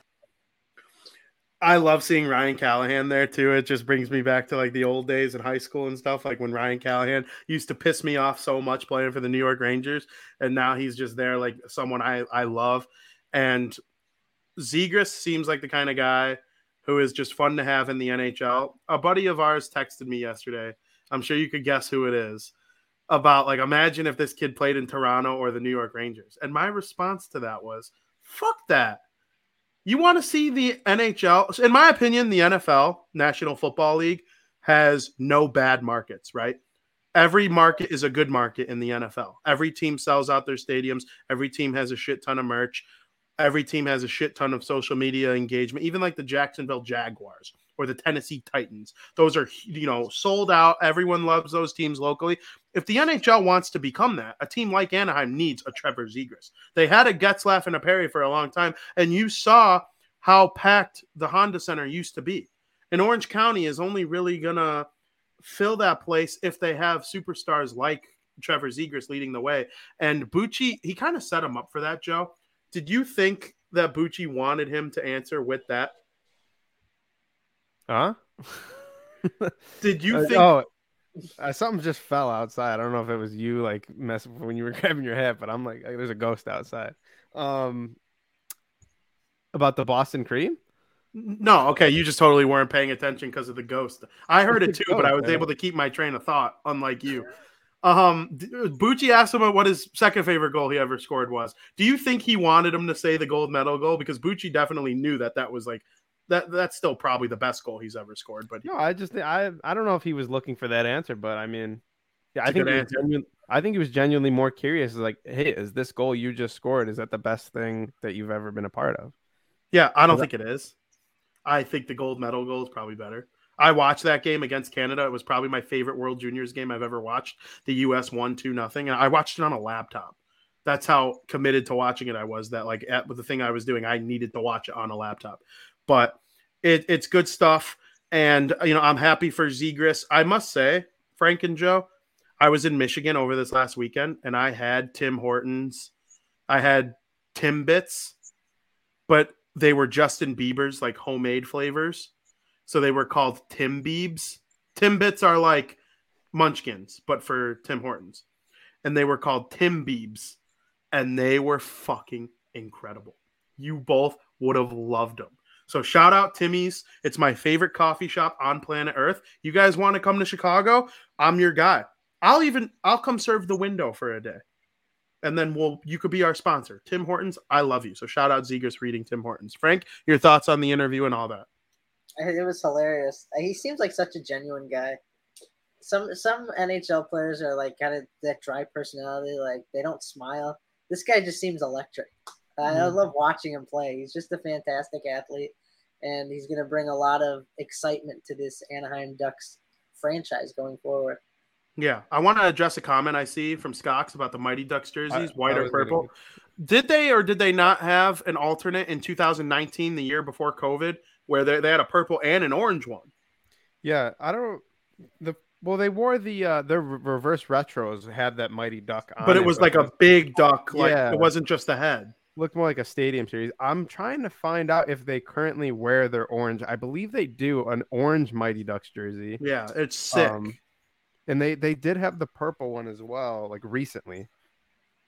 Do you like their overall jersey catalog, though? I like everything they've ever put out except for those reverse retros, yes. Oh, see, I hate their home and aways. I can't stand them. I would get a Zegras because I don't know if you guys took a peek at my Twitter last night. I tweeted that video of Zegras' goal over a tweet I wrote in 2019 about how every team that passes on him, except for the top four, and the top four were New Jersey, New York, Chicago, and Colorado. I said that every team outside the top four would regret it. And I quote tweeted that tweet with the video of Milano or with Zegras doing what he did. So I've been a big fan for a long time, even before he was drafted. I want his jersey, but I don't know which Ducks jersey to get because I think their home and away are both just so gross. I'd get the home.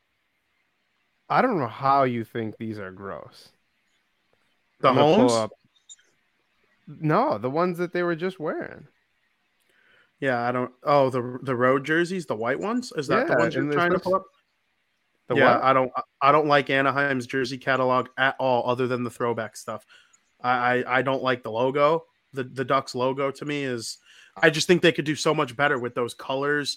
Yeah, I'm not a fan of those jerseys at all. I don't love them at all. Awesome, dude. It's probably my least favorite team in terms of jerseys in the NHL.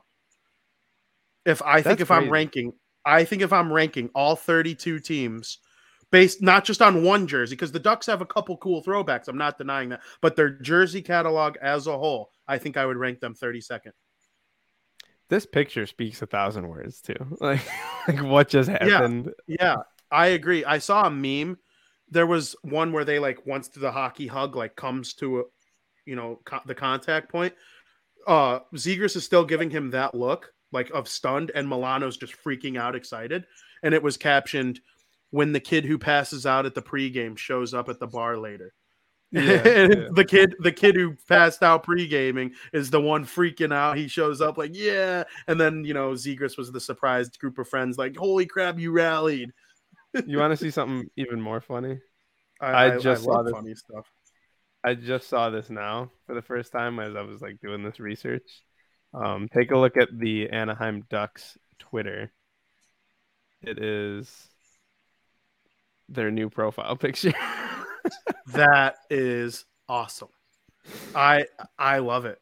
And Zegras is just, he broke the internet because you just saw their first pinned tweet up there about like the reactions to it, and Scott Van Pelt talking about it on his show, and Zegras, like this goal is going to be considered one of the great goals. It's rare, a regular season goal that wasn't a winner that they saved, and it wasn't a milestone. Yeah, it wasn't a milestone. These guys saved the puck. They're gonna have this puck forever. And you know what's it's gonna happen again. I just think now if Zegras is ever chilling behind the net in Gretzky's office, you'll see defenders clamp in on him so much quicker. Yeah, it's gonna be hard. I'm trying to find I was trying to find like some more of their jerseys to see if recently they've worn, because I haven't watched every Ducks game. Sure, but I'm into the Ducks though. Oh, I'm big in the Ducks. We both agree that they're going to stay good. Yes, I think because I didn't even write them down for our third period game we're going to play. I think they're just good. You think they're just good? No, like they're good. Like they're going to stay good. It's not a surprise beginning of the season anymore. Yeah. Like we're not 2 weeks in anymore. Like the Ducks are proving that they can win and win consistently, and that's part of the reason that we think the Pacific Division is much better. Like the Ducks are a huge reason why the Pacific Division is them and the Flames. I didn't think the Flames were going to be as good. No, neither did I. I thought they'd be okay, but I thought they'd be better than the Ducks. And they're the two best teams, arguably, and the Oil. But we'll talk about that in a minute. Frank, in your opinion, who is the best team in the Western Conference? I think right now it's the Minnesota Wild. They've won 7 in a row. Huge win last night. 4-1 win against the Oilers. That surprised me because the Oilers are such a good team at home.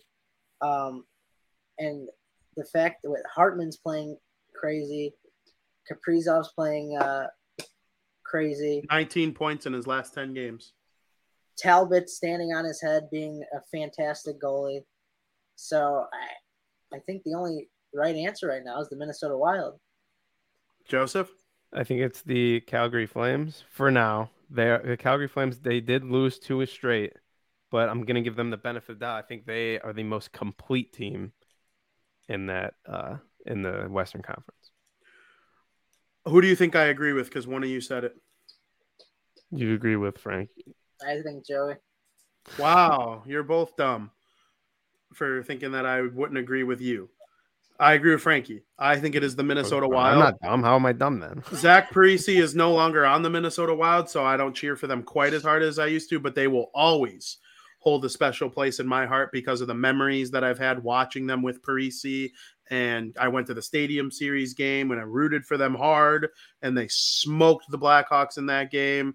And so I will always have a special spot in my heart for the Minnesota Wild. I don't call them my second favorite team anymore. My number one favorite team will always be the Devils. That'll never change. But it's the Bruins. But I'll always love the Wild, and seeing them be this good is really nice to watch, because Matthew Dumba has been amazing, and they get good goaltending, and the defense is solid, and they're always in the right position. And Kaprizov is one of the best forwards in the league now, and he leads the way offensively. They're getting production from a guy like Victor Rask, and Hartman has been incredible. Marcus Foligno might be better than Nick Foligno, and we always thought he was like second best Foligno. Marcus Foligno's one of the best forwards on the team. Matt Zuccarello has been extremely productive. That Minnesota Wild team is so good. Joel Eriksson Ek is one of the best two-way forwards in the NHL now. And Joel Eriksson Ek is a reason for New Jersey Devils fans and Chicago Blackhawks fans to keep faith in their guy. It took Nico Hischier, he's a little bit different. He had like a 50-point season, and he's looked really good this season at times. But the offense still could be better. Same thing with Kirby Dach. He had a couple good seasons, but you still think he could be better. Joel Eriksson-Ek is proof that it will get better if you're patient, because he was looking like a big old bust as the 14th overall pick by the Minnesota Wild. And now he's one of the leaders on their team. Like, he got Selke Trophy votes last season. So for me, it's absolutely the Minnesota Wild. I won't make it as long, but here's why I think it's the Calgary Flames. You can make it as long. You look at their goaltending. Jacob Markstrom, 937 save percentage. Dan Vladar is really developing into an NHL goalie. He's sitting at 928.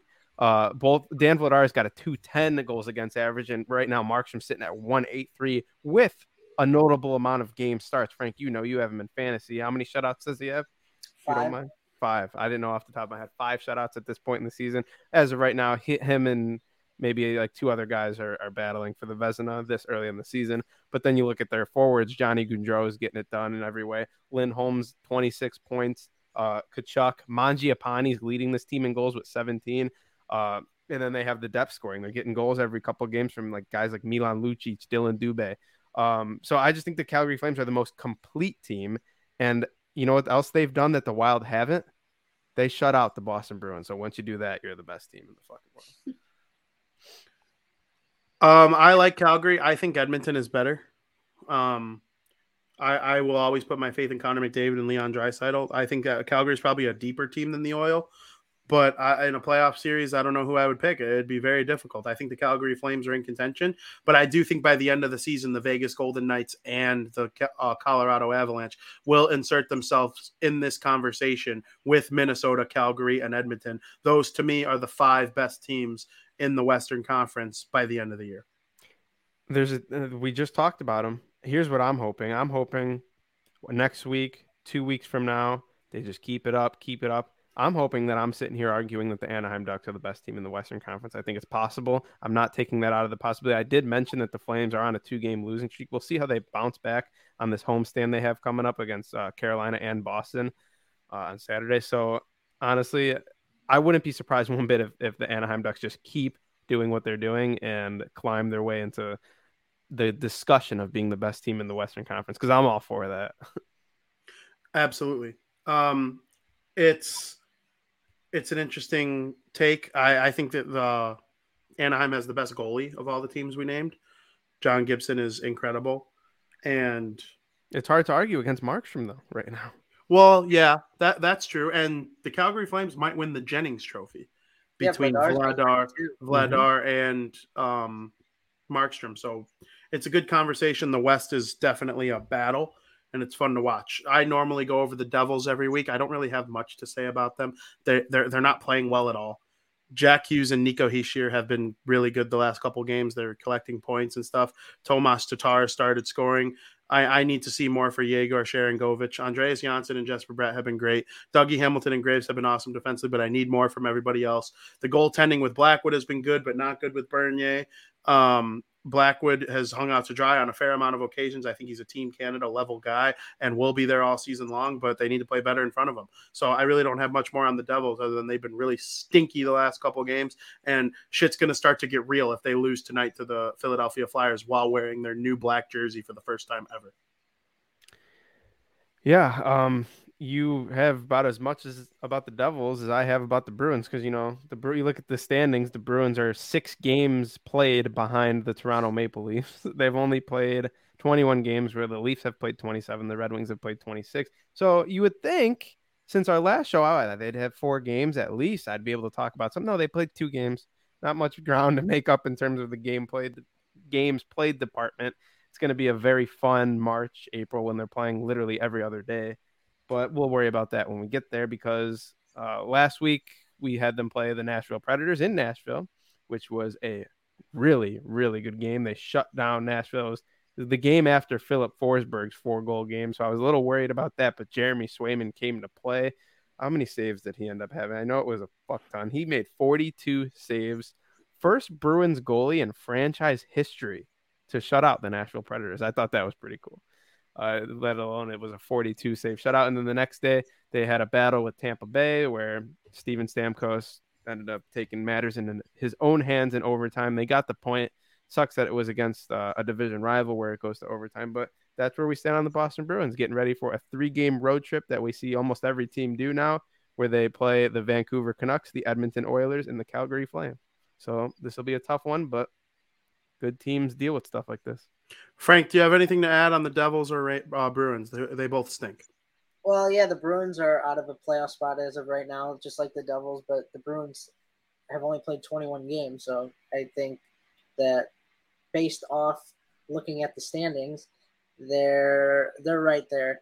I'm not worried about them making the playoffs. I mean, they have plenty of chances to make up some ground. As far as the Devils go, I'm kind of losing hope for them. Early on, I said they were going to be a bubble team. I don't know. They got 2 wins in their past 10 games. That's not going to cut it. They're going to soon, if they keep losing, like you said, especially tonight, they're going to find themselves in kind of what the Blackhawks are, and they're going to have to win more than 500 of their games. They have to go win more than 50% of their games to make up ground. So maybe it isn't the Devils' year this year. I'm kind of losing a little hope in them, but we'll see how it goes. That's fair. They're not good. I don't think they're bad. I don't think they're 2-8 like the rest of the season. I think they'll come out of that. But I never thought they were a playoff team. They're kind of exactly who I thought they were. A team that'll look hot some weeks, look terrible others. And that doesn't make the playoffs in the National Hockey League. You need to be good almost every week, every day. And even the games you lose, you need to be in them, So the game against Ottawa was a step in the right direction, but it's Ottawa. We'll see how they play against Philly tonight. They smoked them last time they played them.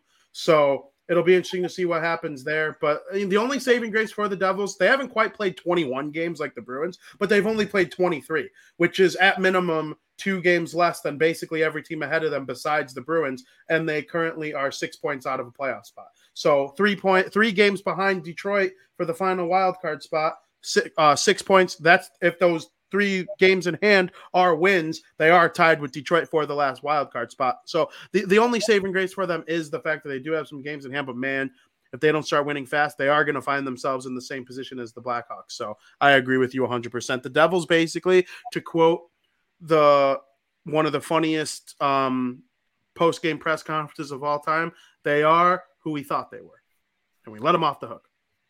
Did you see, before we move on, who was at practice for the Boston Bruins on Monday? Not only was Tuukka Rask at practice, but he literally served as like the backup goalie because of some COVID-19 issues. Yeah, it's literally the biggest loophole that I've ever seen an NHL team do. Bruce Cassidy and Don Sweeney are pulling some Lou Lamoriello shit right now. It is. So he's practicing with the team at Warrior Ice Arena in a Bruins jersey. He is an unsigned free agent. I would have never thought it was allowed. He is the emergency backup goalie, is what his title is. Him and David Ayers, the freaking Zamboni driver for the Leafs, are at the same status right now. I saw some funny stuff. Could you and he looks good. Brad Marchand. Of course, you're gonna say he looks good. Brad Marchand talked about him in a post practice interview, a presser or whatever, about how it's just frustrating. It's good to see him, but it's frustrating every time you shoot on a guy like that in practice. So Tuukka Rask is back. Expect him to sign any day now. But I saw some funny stuff. Imagine like the one of your goalies or both your goalies gets hurt and they bring in the emergency backup goalie, and it's fucking former Vezina Tuukka Rask, arguably in like the prime of his career. That's so funny. Tuukka Rask is probably one of the 5 best goalies of the last 20 years, and the Bruins are just using him as their e-bug right now. Yeah, no, he is healthy. He's practicing. He's fully practicing. He's taking full shots. He's back, and he's going to sign with the Boston Bruins. I say any day. I think it's going to be after, like maybe even the moment it becomes available after the rosters unfreeze. I think they freeze for Christmas. I would expect it literally that day. So that's coming from Bruins insider Joey. Would you give up every Christmas present you have coming your way for Tuukka Rask to sign? Well, I'm going to get every Christmas present and Tuukka Rask. So it's that confirmed. I'm Bruins insider Joey knows for a fact Tuukka Rask will sign either before or directly after Christmas. He will play in January, and he will play down the stretch. It'll be interesting to see the way they go with Jeremy Swayman, Linus Ullmark, and Tuukka Rask. Do either of you have something to add on the New York Rangers before we head on over to period number 3? I talked about Fox and that great play he made with his stick. I don't know, Frank, if you know exactly what I'm talking about. Mm-hmm. Kane had a chance to score, and Fox stuck out his stick and made a sweet save. It saved a goal. So I thought it was going in. I thought it was in for so did I. I think Fox is one of the best defensemen in the NHL. I think he's right there with McAvoy and Makar for the best young defensemen in the league as a whole. I still think Victor Hedman is probably the best defenseman in the NHL right now, but that title's coming away from him soon. One of those young guys is going to take it soon. If Fox wins the second Norris Trophy in a row, I think he's the leader right now. And it's hard to argue against him. So the New York Rangers at 17-4-3 are very good. And best winning percentage in the NHL. Yes. So, and I think Fox and Panarin are the biggest reasons for it. Shesterkin's a very good goalie, but he's hurt right now. Georgiev played okay yesterday against the Hawks. So, see what happens. Throw Chris Kreider in there as well. It's not easy to score 17. No. Chris Kreider, he's basically playing his way onto Team USA. And I actually, before the season started, me and you got in like a somewhat heated argument over Team USA's roster because I thought it would be mostly the young guns, the Kachucks, the Hughes, Matthews, Eichel. There are going to be some veterans that make the team, and I do think Pacioretty and Kreider are probably going to be maybe the captain and alternate or two alternate captains if they make Matthews the captain or whatever. I think Fox will be in the mix, but so certainly there's going to be some good solid veteran presence on Team USA, and Kreider will be there along the way. Yeah, and not to mention Patrick Kane will most likely have a letter on that. Well, yeah, I don't think Patrick Kane, he kind of fits into like both categories where he's like a veteran presence, but he's not just making it because of like having a solid year this year. Like Patrick Kane is one of the best American players ever. I think he's like on par with Matthews and Eichel. He's not making it because of good play right now. Like he's making it because he's Patrick Kane and one of the best players in the world. I would throw Max Pacioretty in there. Oh, I think Max Pacioretty is look at when he's healthy, his games, his goals to games rate, like he is amongst the best. Sure, he's an elite goal scorer. I agree. Anything left on the Rangers? Nope. There you go. Let's head on over to period number 3.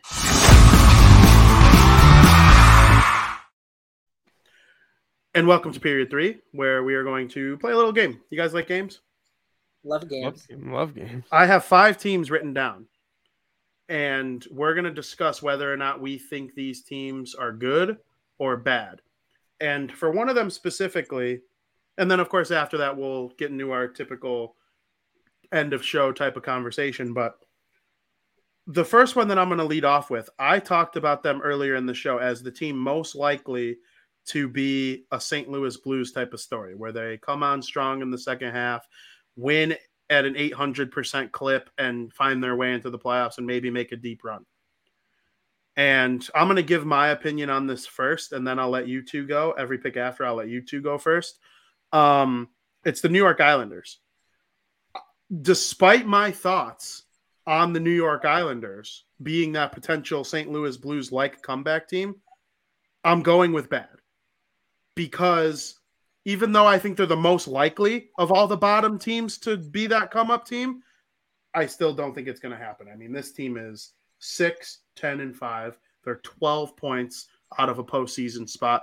And I think I would be a hypocrite to say that the Hawks have no chance and say the Islanders do. Because the Hawks are in a way shorter hole. I think they have more forward depth. And I know they have better goaltending. So I think it would be very hypocritical of me to pronounce the Blackhawks dead, because I do think they're dead, and not think the Islanders are dead. I think the Islanders, because of their recent history of making it to the Eastern Conference Finals, have the best chance of being a bad team that comes up. But as of right now, I got them as bad. They're done. Frank, you first. Yeah, I got them as bad. I don't have much to say on them other than they can't win a game at home. They've yet to win in their new arena. It would be probably one of the greatest comebacks if they made the playoffs, because I would give them like a 0.1% chance to do so. I just don't see it at all. I think they're like really bad. Like they will finish where they are near the end of the season. They're not going to move up anymore. If anything, I'll see them move down a little bit more than they already are. But yeah, I'm sticking with bad. I agree with both of you. I kept giving them the benefit of the doubt that they were only bad because they had to start their first 13 games on the road. But like Frankie just said, they haven't even won at home yet. And, I don't know if it's because it's a brand new building or what. They're not used to it. Maybe it's like a road game to them. Who knows? But they are bad and they are in too deep of a hole to ever climb out of. All right, and we'll move on to our second team that we're going to do this for, and that is the Detroit Red Wings. Joseph, I will start with you. I wish there was like an in the middle, like good or bad, because they're on the brink. We pronounced that as a rule before the show started, for those who don't know. You're sticking with good or bad. And by bad, we mean I think they're going to miss out on the postseason. Good, meaning I think they are going to make it.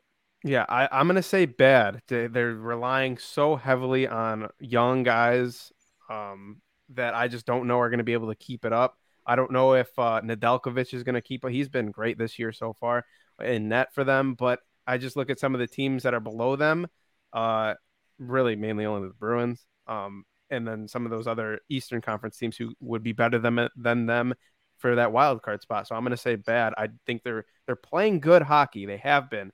They're not playing that elite hockey, but they're not going to be able to continue that, and they will eventually get past and miss the postseason, which is a year they're way ahead of schedule, I believe. Frank, I'm going to go with good.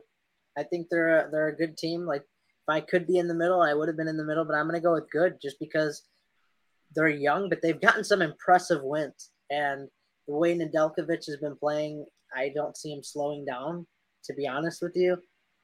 Just because I've seen them get some pretty impressive wins.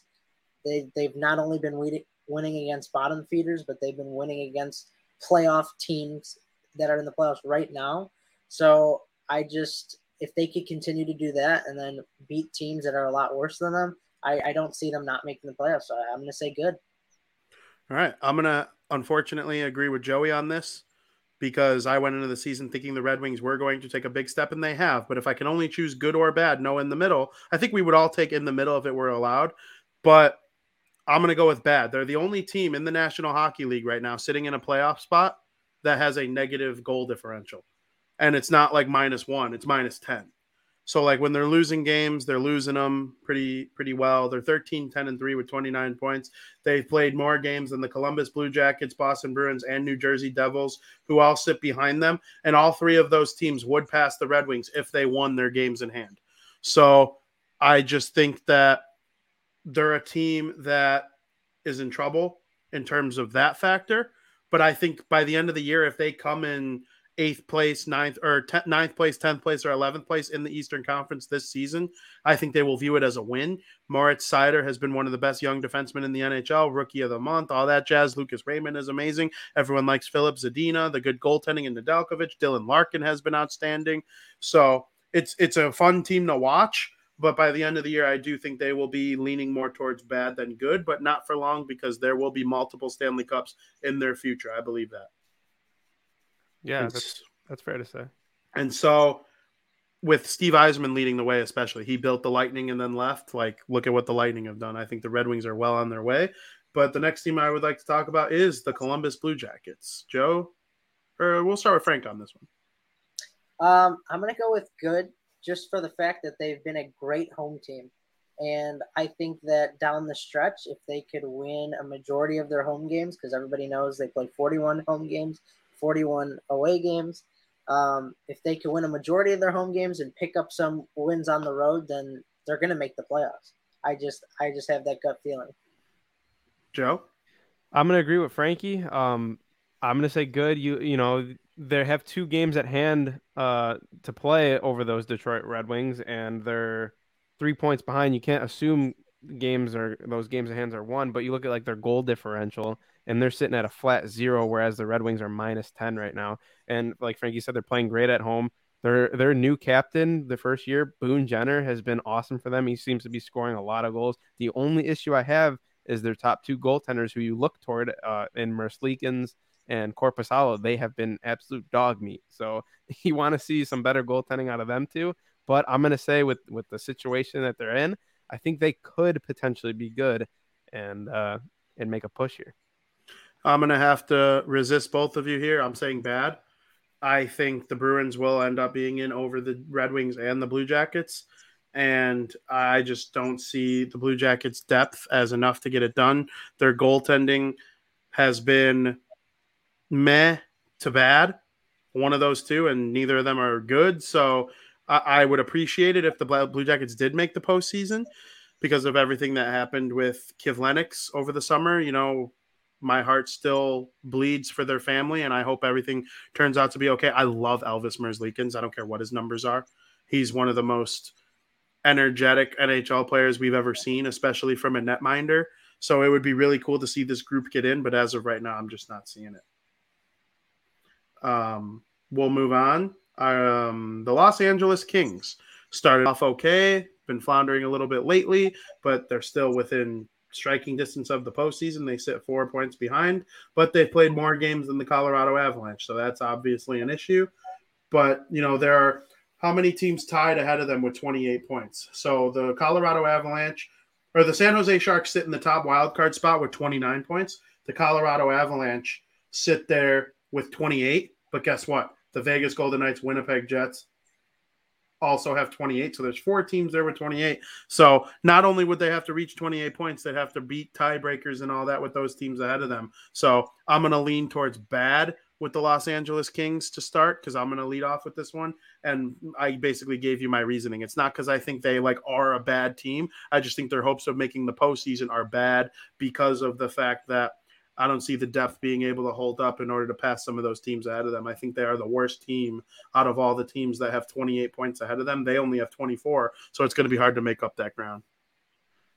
Yeah, I'm going to agree with bad. You look at the teams ahead of them, it's going to be too hard. I think Vegas is only going to move up. The only team I could really see them catching, I said earlier, is San Jose. But even when you look at the 3 California teams, I do think the Los Angeles Kings are the worst amongst those 3. I would say, you know, probably be better to be having this conversation about the San Jose Sharks if they're good or bad, because honestly, I don't even know there. And they're one of the teams that are ahead of them. So I don't know. I agree with you, Vin. I just don't think they're going to be able to catch the teams that are ahead of them. So I'm going to say bad. Frank? Yeah, I'm going to have to agree with both of you guys. I'm going to go with bad. Too much ground to make up for a team that I don't think is very good. I think they kind of got off to a hot start, but I'm going to say that was a little bit of luck, I think. I don't think they're going to continue that. And I have the Kings always have a special place in my heart. I like the Kings, so it pains me to say that, but they haven't done anything to impress me lately, so I'm going to say bad. And I would say they're a little bit of ahead of schedule as well. You know, you're waiting on a guy like Quentin Byfield to come in and be an impact player in the league. I think Iafallo has been great. Adrian Kempe has been great. They're going to be a great young up and coming team, just not yet. For sure. We agree all around on there. I think, is that the first time we unanimously agree? Mm-hmm. Or no, we unanimously agreed on the Islanders too. We all said they were bad. Oh, yeah. That leads me to the last one I have written down, and that's the Pittsburgh Penguins. And they currently sit in a wild card spot. They have been much better than I think a lot of people prognosticated early in the season. They're right in the mix with the amount of games played as everybody else, so there's no advantage or disadvantage there. +7 goal differential with a record of 12, 8-5, 29 standings points, and a 3-point safe space on the postseason line. They're probably not going to catch any of the top 3 teams in the Metropolitan, I wouldn't think. But I want to know if you guys think good or bad. Frank? I think they're good. I'm going to go with good. Just because the Penguins will always be the Penguins, and I think no matter how bad people think they're going to be, they're always going to overproduce on how people are going to – you know what I'm trying to say? Yeah, they're always going to exceed expectations. Yeah, they're always going to exceed expectations. So, the Penguins are the Penguins, so they're good. Joe? I agree. They're good. They're good for quite a few reasons. Jake Gensel scores a lot of goals. They got Crosby back. You know, he didn't start the season, and then he dealt with COVID. So Crosby missed a lot of time, and he's getting back into the swing of things. He's got 13 points now. Jeff Carter is just not aging. He started off hot. He's kind of slowed down a little bit, but he's been pretty consistent. But for me, I said going into this year, Vinny had them as a playoff team, and I kind of shit on him for that. But then Vinny, he changed his tune. Don't know, make him seem like he stuck with that the whole time. He changed his tune and he said that the Penguins were not going to be a playoff team. I could find footage of that if I really dig. No, you can't. Yes, I can. No, you can't. And one of the reasons I said that is because I wasn't sure how their goaltending was going to be, and I didn't think Chris Letang was going to have as good of a year as he did last year. Both are wrong. Chris Letang's been awesome, and Tristan Jarry, they are one backup away, one mediocre, solid backup away from having like the best duo in the league, because Casey DeSmith has just been brutal, but Tristan Jarry has made up for it big time. So I would see them as one of the teams who acquire a backup goalie, which is rare, but take that workload off of Jarry a little bit. But yeah, and then not to mention they're going to get a free Evgeny Malkin any moment. I was hoping it would get back to me without either of you mentioning that, because I would have just roasted both of you. But Joey saved you, Frank. They are one of the teams I could see trading for Marc-Andre Fleury. How nice of a reunion would that be if they had Fleury and Jarry as a 1-2 punch ready for the postseason? Once again, I put my faith in the Pittsburgh Penguins, and they reward me. They won me an NHL bracket one time. I will always have faith in one of my favorite teams, the Pittsburgh Penguins. Sidney Crosby, he's starting to really get back in the swing of things. Jake Gensel's outstanding. And like you said, once Evgeny Malkin comes back, that Crosby-Malkin duo that we've known for so long playing there, I got the Penguins as good. And I think there's a good chance that not only do they make it to the postseason, they make some noise. They've been disappointing in the postseason the last 2 seasons. But when you have Crosby and Malkin, it's hard for me to bet against you. I don't care if they stay in a wild card spot. I don't think that means they have no chance to win the cup or anything like that. Like, I don't think they're going to win the cup, but like if they did, I wouldn't be shocked. They're the Pittsburgh Penguins. They're loaded with experience, and in my opinion, Mike Sullivan is the best coach in the National Hockey League. If I can fire Lindy Ruff right now and hire any coach in the league to be New Jersey's coach, it would be Mike Sullivan. I truly believe that from the bottom of my heart. And which is really painful because the Devils hired John Hines, which means the Wilkes-Barre Scranton Penguins had to replace him, and they replaced him with Mike Sullivan. So the Devils just hired one Pittsburgh or Wilkes-Barre Scranton Penguins head coach too soon. Otherwise, they could have had Mike Sullivan, but it is what it is. I got the Penguins as good, and I have faith in them for the rest of the season. Really quick, you brought a good point to me. I only wrote down 5, and we don't need a graphic for it or anything, but if you had to pick for San Jose, good or bad? Joe, you first. I kind of put them almost like mirrored with the Los Angeles Kings, but I'll say bad just because I feel like one of those teams is going to knock them out of that wild card race. Right now, they currently hold that top wild card spot just above Colorado. But I mean, with the way Dallas is playing, I think Winnipeg is going to continue to tighten up their game, especially defensively. And Vegas Golden Knights, they're only going to get better. Vegas. Frank? I'm going to say good, just because I don't think they're going to drop out of a wild card spot. If they make the playoffs, they'll probably be in the wild card. I don't see them grabbing a division spot, but I just don't see there being a world where they don't make the postseason. I'm with Joey. I got them as bad. I'd be shocked if they make the postseason, because they've played 26 games, which is 4 more than Colorado, who's right below them, and they're only 1 point ahead. And so to me, they've just played so many more games. They're 14-11-1. They have a 0 goal differential, and they're the only team in the postseason spot right now that isn't plus. And there are 3 teams below them that are also plus. And the Vegas Golden Knights are going to make the playoffs, and I think the team that comes out for them are going to be the San Jose Sharks, and I think Winnipeg is going to crawl their way back in, and the team that comes out for them is the Nashville Predators. So, and then I think that's your playoff field by the end of the season. Obviously, anything could happen. The Winnipeg or the Kings, the Stars, all these teams can make runs, the Hawks even. Anything could change, but that's my prediction. I do not see the Sharks making it to the postseason. I think the bottom will fall out here soon enough, and by the bottom falling out, I think that means Vegas and Colorado's eventual rise. So that's where I'm at on the Sharks. I agree. That's it for the good or bad segment. That was actually kind of fun. I kind of thought of that at 2 a.m. last night when I was probably a little delirious and should have been sleeping. You guys like little games like that? I like games. Yeah, actually. Yeah, I think we could come up with some crafty stuff over the next couple weeks. I like more when we disagree, though. Too much agreeing for me. Well, there were some there that seemed like obvious answers. Like, how are any of us going to sit here and say the Islanders like good?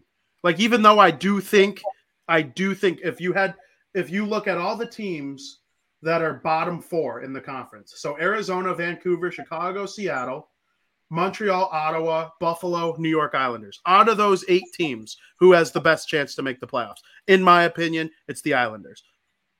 But if I still had to choose good or bad, I'm taking bad. Do you get what I'm saying there? I get what you're saying, yeah. Yeah, and so, then there are teams that create good debate like San Jose. I adamantly think that they're like so screwed. And Frankie's like, no, I actually think they're going to make the playoffs. And I like that. I like games that create stuff like that. And it's not just chalk.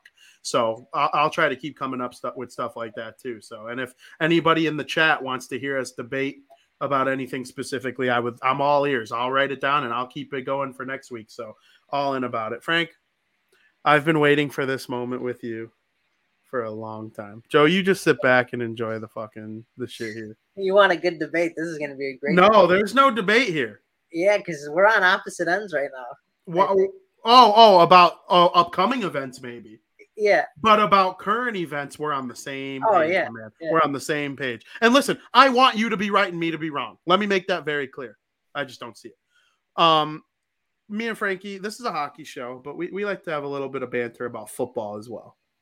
And, of course, the college football playoff ranking came out on Sunday after championship week concluded. The Alabama Crimson Tide did defeat Georgia in the SEC championship game. Michigan, after their astonishing win over Ohio State, did end up beating Iowa in the Big Ten championship. And then, of course, the big one. Cincinnati Bearcats beating Houston in order to make it to the college football playoff and be the first Group of 5 school to ever make it into the college football playoff. Notre Dame moves up to number 5 after Oklahoma State's very disappointing Big 12 championship loss to Baylor. And Ole Miss sitting there at number 8. I love Ole Miss. Not a lot of people know that about me. I'm a huge SEC fan, and I want Ole Miss to be good so bad. So hopefully Arch Manning or something chooses to go there because, I want that program to succeed. I'm high on Ole Miss. Best baseball jerseys in college baseball as well. But, Frank, Alabama moved to number 1, and Michigan is sitting there at number 2. I would like your thoughts on that. Yeah, well, Joey just left there. Yeah, so I think that Alabama, I didn't think Michigan was going to move up to 1. Alabama beat the number 1 team, only has 1 loss, so I think it's only right that they moved up to number 1. And then as far as Georgia goes, I think Michigan's better than Georgia. So I think that the standings are the way they should be. I know if you look at the early line, Georgia's -9. They're a heavy favorite, but I don't know how. I think Michigan's going to blow the wheels off Georgia. See, this is where we have some serious disagreement. I think the rankings are right because of the resumes and how the rules work and all that kind of stuff. But Michigan deserves to be 2, but I think Georgia's going to kill them. And I think 5 through 8 would smoke Cincinnati. The only team I could see Cincinnati beating is Notre Dame because they already have. God. But, yeah, Cincinnati. The reason I think Alabama is 1, you thought about Michigan being number 1. They don't want Bama to play Georgia again. No, right. They like this. The committee definitely thinks about this stuff. Mm-hmm. And so I didn't think they wanted Michigan playing Cincinnati and the 2 SEC teams playing each other for a second straight game because that would be chaos. But, Alabama's going to beat Georgia in the national championship, probably pretty handedly. And, yeah, I see no way that it goes any other way. I can't wait to see Michigan lose to Cincinnati in the championship game. All right. Yeah, you're on glue. I can't wait to see Nick Saban just cry about his loss over Cincinnati. Very interesting. I think Baylor, Notre Dame, Oklahoma State, Ohio State, I think they would all smoke Cincinnati, but I do think Cincinnati deserves to be in. They played their schedule the way it should be. Their resume speaks for itself. They have the win over Houston and they have the win over Notre Dame on their resume. They deserve to be in. There's no doubt about it. And I think that if Alabama wins, Cincinnati's going to play them tough. I don't think Alabama's going to win by 40. You may. I know you're not high on Cincinnati. No, I'm high on Cincinnati for what You're they just are. too high on Alabama, I think. No, I think Bama wins by maybe 50. No, see, that's just in no way not going to happen. If they win, it's going to be a close game. This team is going to surprise a lot of people. And I hope that being in the college football playoff, that it shows that there needs some respect on the group of 5. Well, I've always thought the group of 5 deserves more respect. I hate the way it's divided. Like NIU was like 11 at one point, and they were never able to get higher because they just didn't allow them to get higher. And then they went to the Orange Bowl and got smoked by Florida State. And that's the reason I think Alabama is going to just absolutely dummy Cincinnati, is because when the last time a group of 5 team was as good as Cincinnati, it was NIU. And it was when they had Jordan Lynch and, who was one of the best collegiate quarterbacks in the, he was a Heisman finalist. And Jimmy Ward was on their defense, who is a really good defensive back for the San Francisco 49ers right now. He had a freaking pick 6 against the Bears. And Kenny Golladay, who's a star wide receiver. He used to be with the Detroit Lions. Now he's with the New York Football Giants. Like that team at NIU was amazing. And they went to the Orange Bowl and they played Florida State, who was like, probably like, I can't remember what Florida State would have been ranked at that point in time. It was probably like 5 or 6. And they stomped on NIU like they had no business being there. And that's kind of how I see this going this time around. It just seems there being a magical run, though, at Cincinnati. It just something seems different this year. Listen, I hope you're right. I would love to come on this show and say, Frank, Bama got smoked. Congrats. Good stuff. I'm a group of 5 fan. I've had season tickets to NIU for like 10 years now. And, I just got back from the MAC championship game. It was one of the most fun football games I've ever attended. So, I love the group of 5. I just don't see it. Like using my brain, I don't see it. Using my heart, I would love to see it. Do you remember in college basketball when Loyola had that magical run? Yes. It's just some teams just do that. Yeah. And I think this is the year that Cincinnati is going to go on a run. I don't know. They're just – I know Alabama's the better team. Like, I'm not an idiot. Like, in my head, I know Alabama's the better team and that they should win. But there's just something I really believe in the Cincinnati team that I think that they have a chance to win. Yeah, I get what you're saying. That Loyola team, they made it to the Final Four. It's kind of similar to me. They made it to the Final Four. They were like the 8 seed or the 9 seed that year. So that means to get to the Final Four, they had to beat like a 9 seed, a 7 seed, and then they finally play that 1 seeded Michigan team in the Final Four, and they get blown out. So like to me, it's like I hope they at least make it a good game, but I would be stunned if Alabama makes it, or if Alabama were to lose to them. But I do enjoy the way this college football season went down. There was a little less drama on Sunday that I wanted to be. To me, the Final Four were chalk. I wrote it on Twitter before that it's chalk and the order's chalk. They're not going to have the SEC teams play each other. We've seen this movie before. They don't have the conferences play each other. They'll rank them how they have to. Because I do think if Georgia were to not have made it, Michigan would have been 1 over Alabama. And Cincinnati, as the group of 5 school, is staying at 4 no matter what. Notre Dame would have jumped them without even playing. But I don't know. It's crazy the way it works, and I'm super excited for New Year's Eve. Can't wait. Heck yeah. And so I want Joey back in here. What's New Year's Eve? If you don't mind me asking. The 2 games. Dork. We got to wait a while for it, but yeah. I want to talk about the Pats and the Bills. Mac Brady, he figures out ways to win. But have you ever seen a quarterback win a football game only making 3 pass attempts? An NFL team? Any team. Yeah, I've seen a college football team. Army. Okay. They won a game only making 3 pass attempts? Army doesn't pass really at all. I mean, I guarantee you could go look at their game, and there may be 1 or 2 games where they have like 3 pass attempts. But I just don't get it, because whether you're the Bills defense or you're playing against Army and the team's going to run, I don't know how you don't stop it. To me, that just doesn't make sense at all. I never understood that. So maybe one of you guys fill me in on why they can't stop it. Joe, you're the Pats guy. I mean, I'm a Pats guy too, but because you can't just assume it's going to be a run every time. I mean, they ran the ball 41 times. I know, but I mean, it's not till after the game you kind of like sit down and look at that. going into the fourth quarter, he had only made one pass attempt. To me, if you know the run's going to come, you guard the run. And if they pass on, you're like, all right, well. Yeah, you almost got to like dare New England to throw it. And you got to have balls to pass in that amount of wind they had there. I was going to say, it was so windy. Did you see some of those pregame kicks? Exactly. Yeah. The Pats went for 2 on the first touchdown of the football game. Yeah. So go ahead. No, go ahead. If I'm the Bills defense, I'm daring the Patriots to pass. And if they beat me in the passing game, then they deserve to win. They beat me in the passing game. But I'm loading up my defense to guard that run every single time. I agree with you. And, shout out to the Pats. Defense, especially. They figure out ways to win, man. Like that's what pisses me off. Watching this game really, really annoyed me because it's like we're watching the Bears ruin Justin Fields and the Patriots do whatever they have to do to put Mac Jones in a position to succeed. And if that's throwing 3 passes and completing 2 of them and we win, that's how we'll do it. If he has to make 20 pass attempts and throw for 300 yards, we'll do that too. And it just annoys the crap out of me watching them do so. Because if Mac Jones was on the Bears, he would be complete trash. With that offensive line and Matt Nagy scheming, I legitimately think he would be complete trash.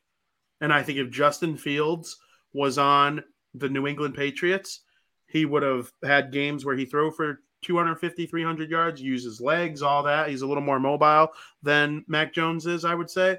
But it's just annoying to watch on all accounts. And Justin Fields was announced healthy today, and he will be starting for the Chicago Bears on Sunday Night Football against the Green Bay Packers. Should be fun. Yeah.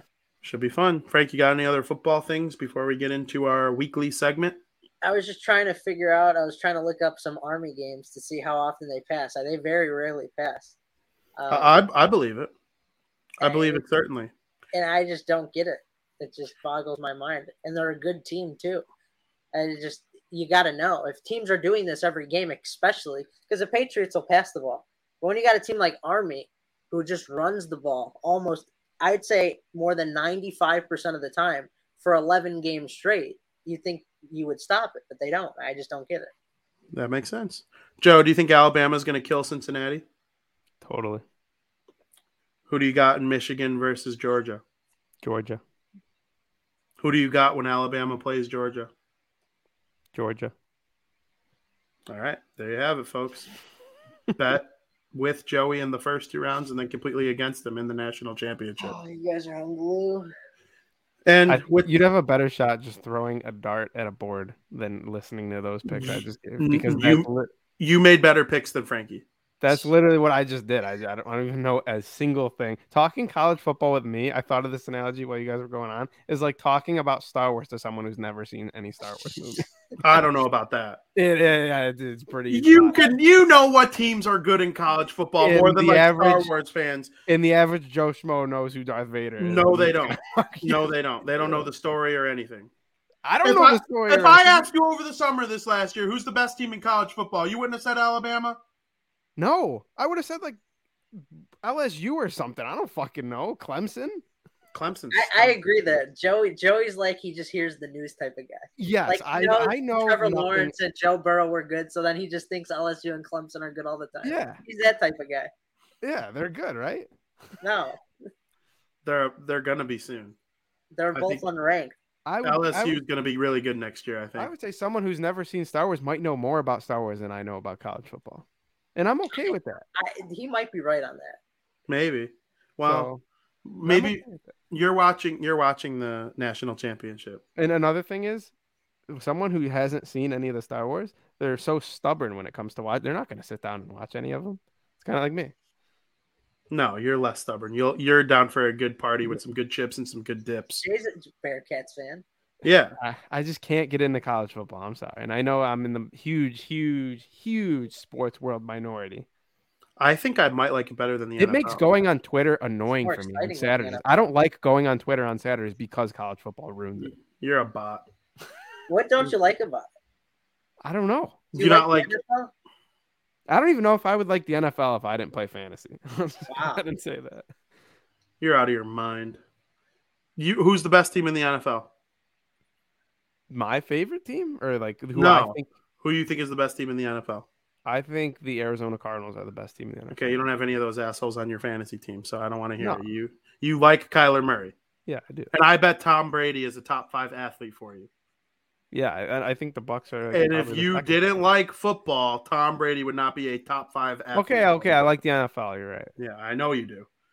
You wouldn't sit there and I wouldn't get text messages from you about how good Mac Brady is during Monday Night Football or get snaps of you watching the game if you didn't like it. You know what people who don't like things do? Not watch it. I never seen a team take a knee on a 4th down, by the way, and that's what Bill Belichick. Because there was 1 second left on the clock. Yeah, I just never seen that. He took the delay of game penalty. It was like some genius coaching that I would never think of. Yeah, well, if there were 2 seconds, if there were 2 seconds on the clock, he wouldn't have done it. He might have though, because both times when Mac took the knee, he snapped the ball and moved back and waited a second to drop down. It wasn't an instant. Oh yeah, I guess, but you don't want Mac Jones to get no, killed but either. like he killed an extra 2 seconds by doing that, and it was just some genius football. Yeah, that is that was when football becomes chess, and that's what I really like. Football is chess. Yeah, and the teams that treat it like chess are better. I think of the Seahawks when they're, you need talent, obviously, but the prime Seahawks, the prime Steelers, the Patriots, obviously, the Bucks. So I love football, and I can't wait to see what goes on this weekend, especially on Sunday Night Football. The Bears get embarrassed on national TV again. Let's go. And with that, I know Frankie will probably have a couple picks. We're going to get into breaking bets.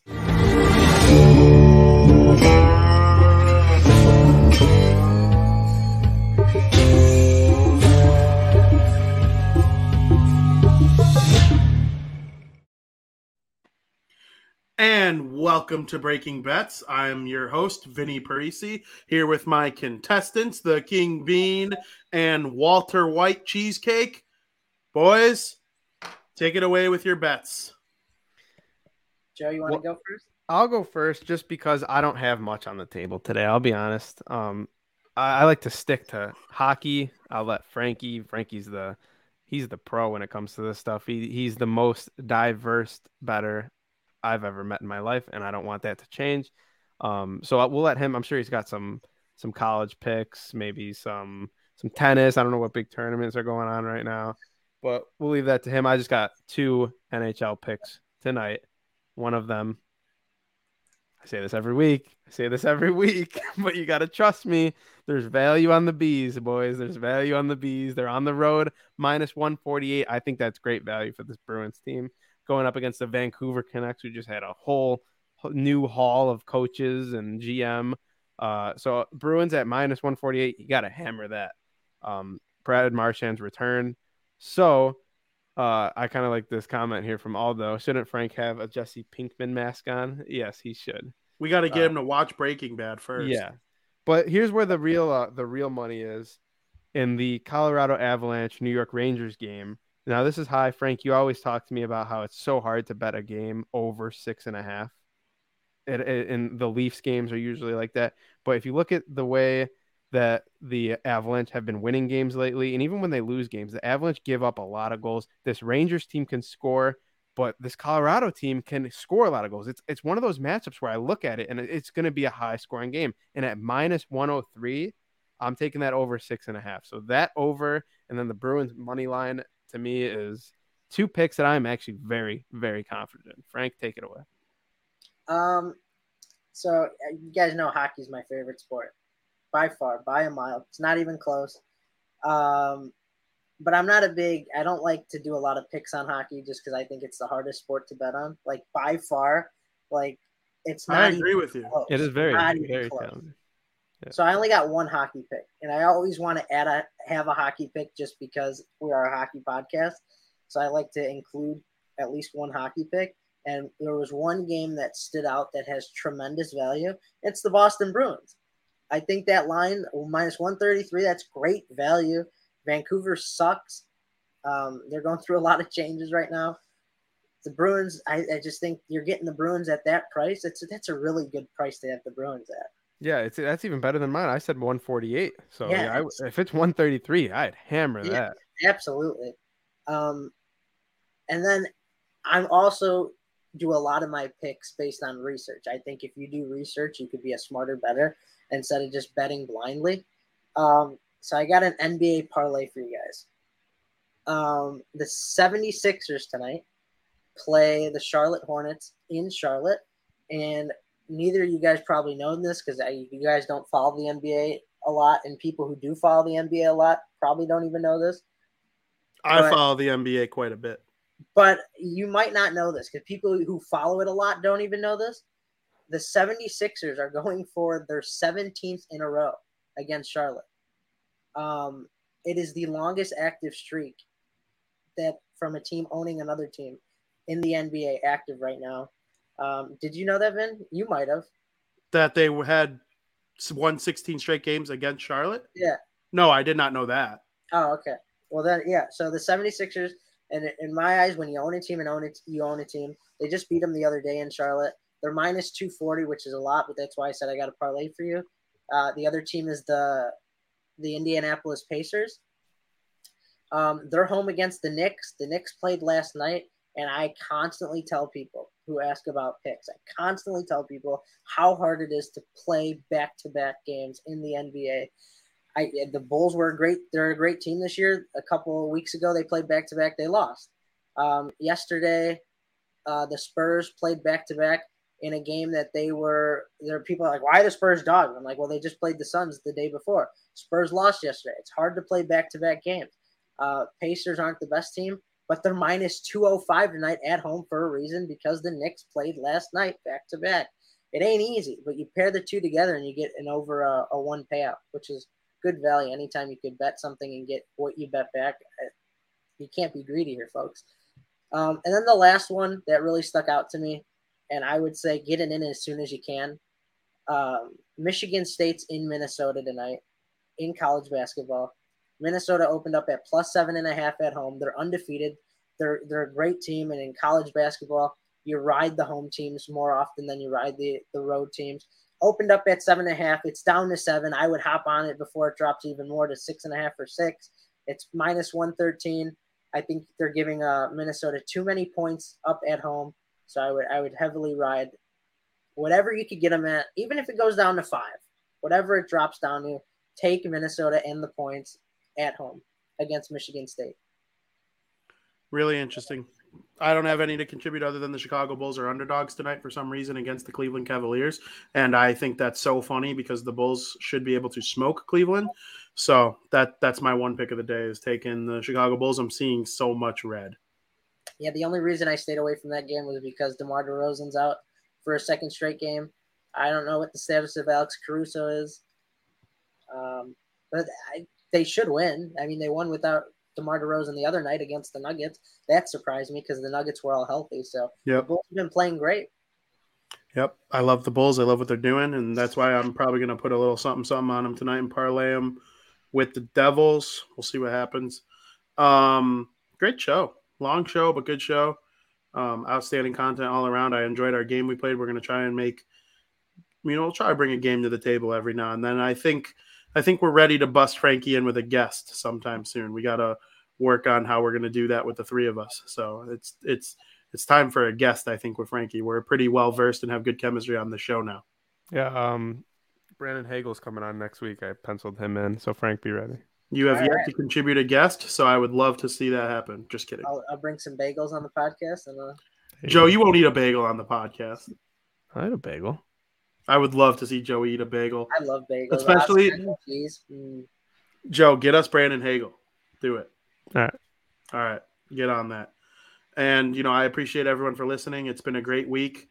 Very much looking forward tomorrow to Crosstown Crosstalk, where we'll have a very special guest. It'll be just me again and, enjoying the day and should have a good time doing some baseball coverage in a time where baseball is kind of dead because there's a lockout. So that's kind of annoying, don't you think?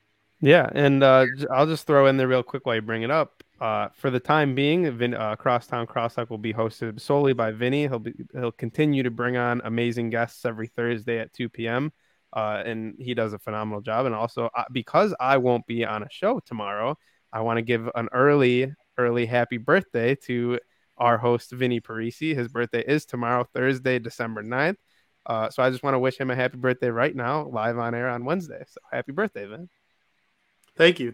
I appreciate it. It's going to be fun. I'm looking forward to doing this show. It's a pleasure to do this show with you guys, and I've been very appreciative of doing all this with you guys during my 26th year of life. So here's to a better 27. It'll be interesting to see how it goes, but I'm excited to keep it going. Hell yeah.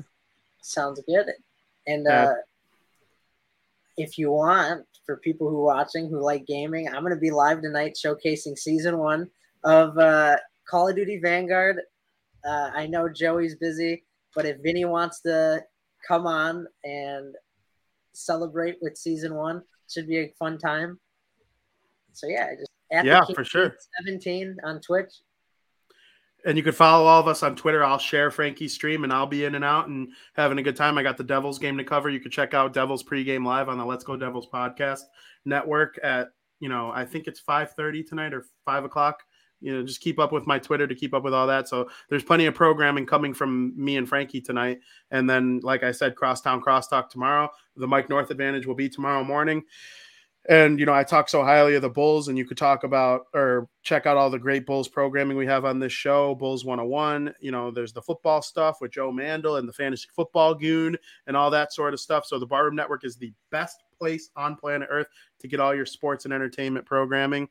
And, that show, Science Fiction, I think they call it. It's the nerdy show with the Spider-Man stuff coming out soon. I'm very much looking forward to checking out that. So we're going to have some Spider-Man talk next week on the show. I assume we'll be all giddy. We'll be all giddy. We'll be about 20. I cannot wait. By the time next show starts, we'll be 28 hours away from watching it. So make sure you check out. Oh, I'll be even more giddy on Crosstown Crosstalk next week doing it by myself. I might just talk about Spider-Man the whole time. I might just watch the bootleg one before the show in China. Yeah, for reals. So make sure you're checking out all this stuff. And for at the King Bean on Twitter, at Joey Parisi on Twitter, I'm at Vinny Parisi on Twitter. And thank you for listening.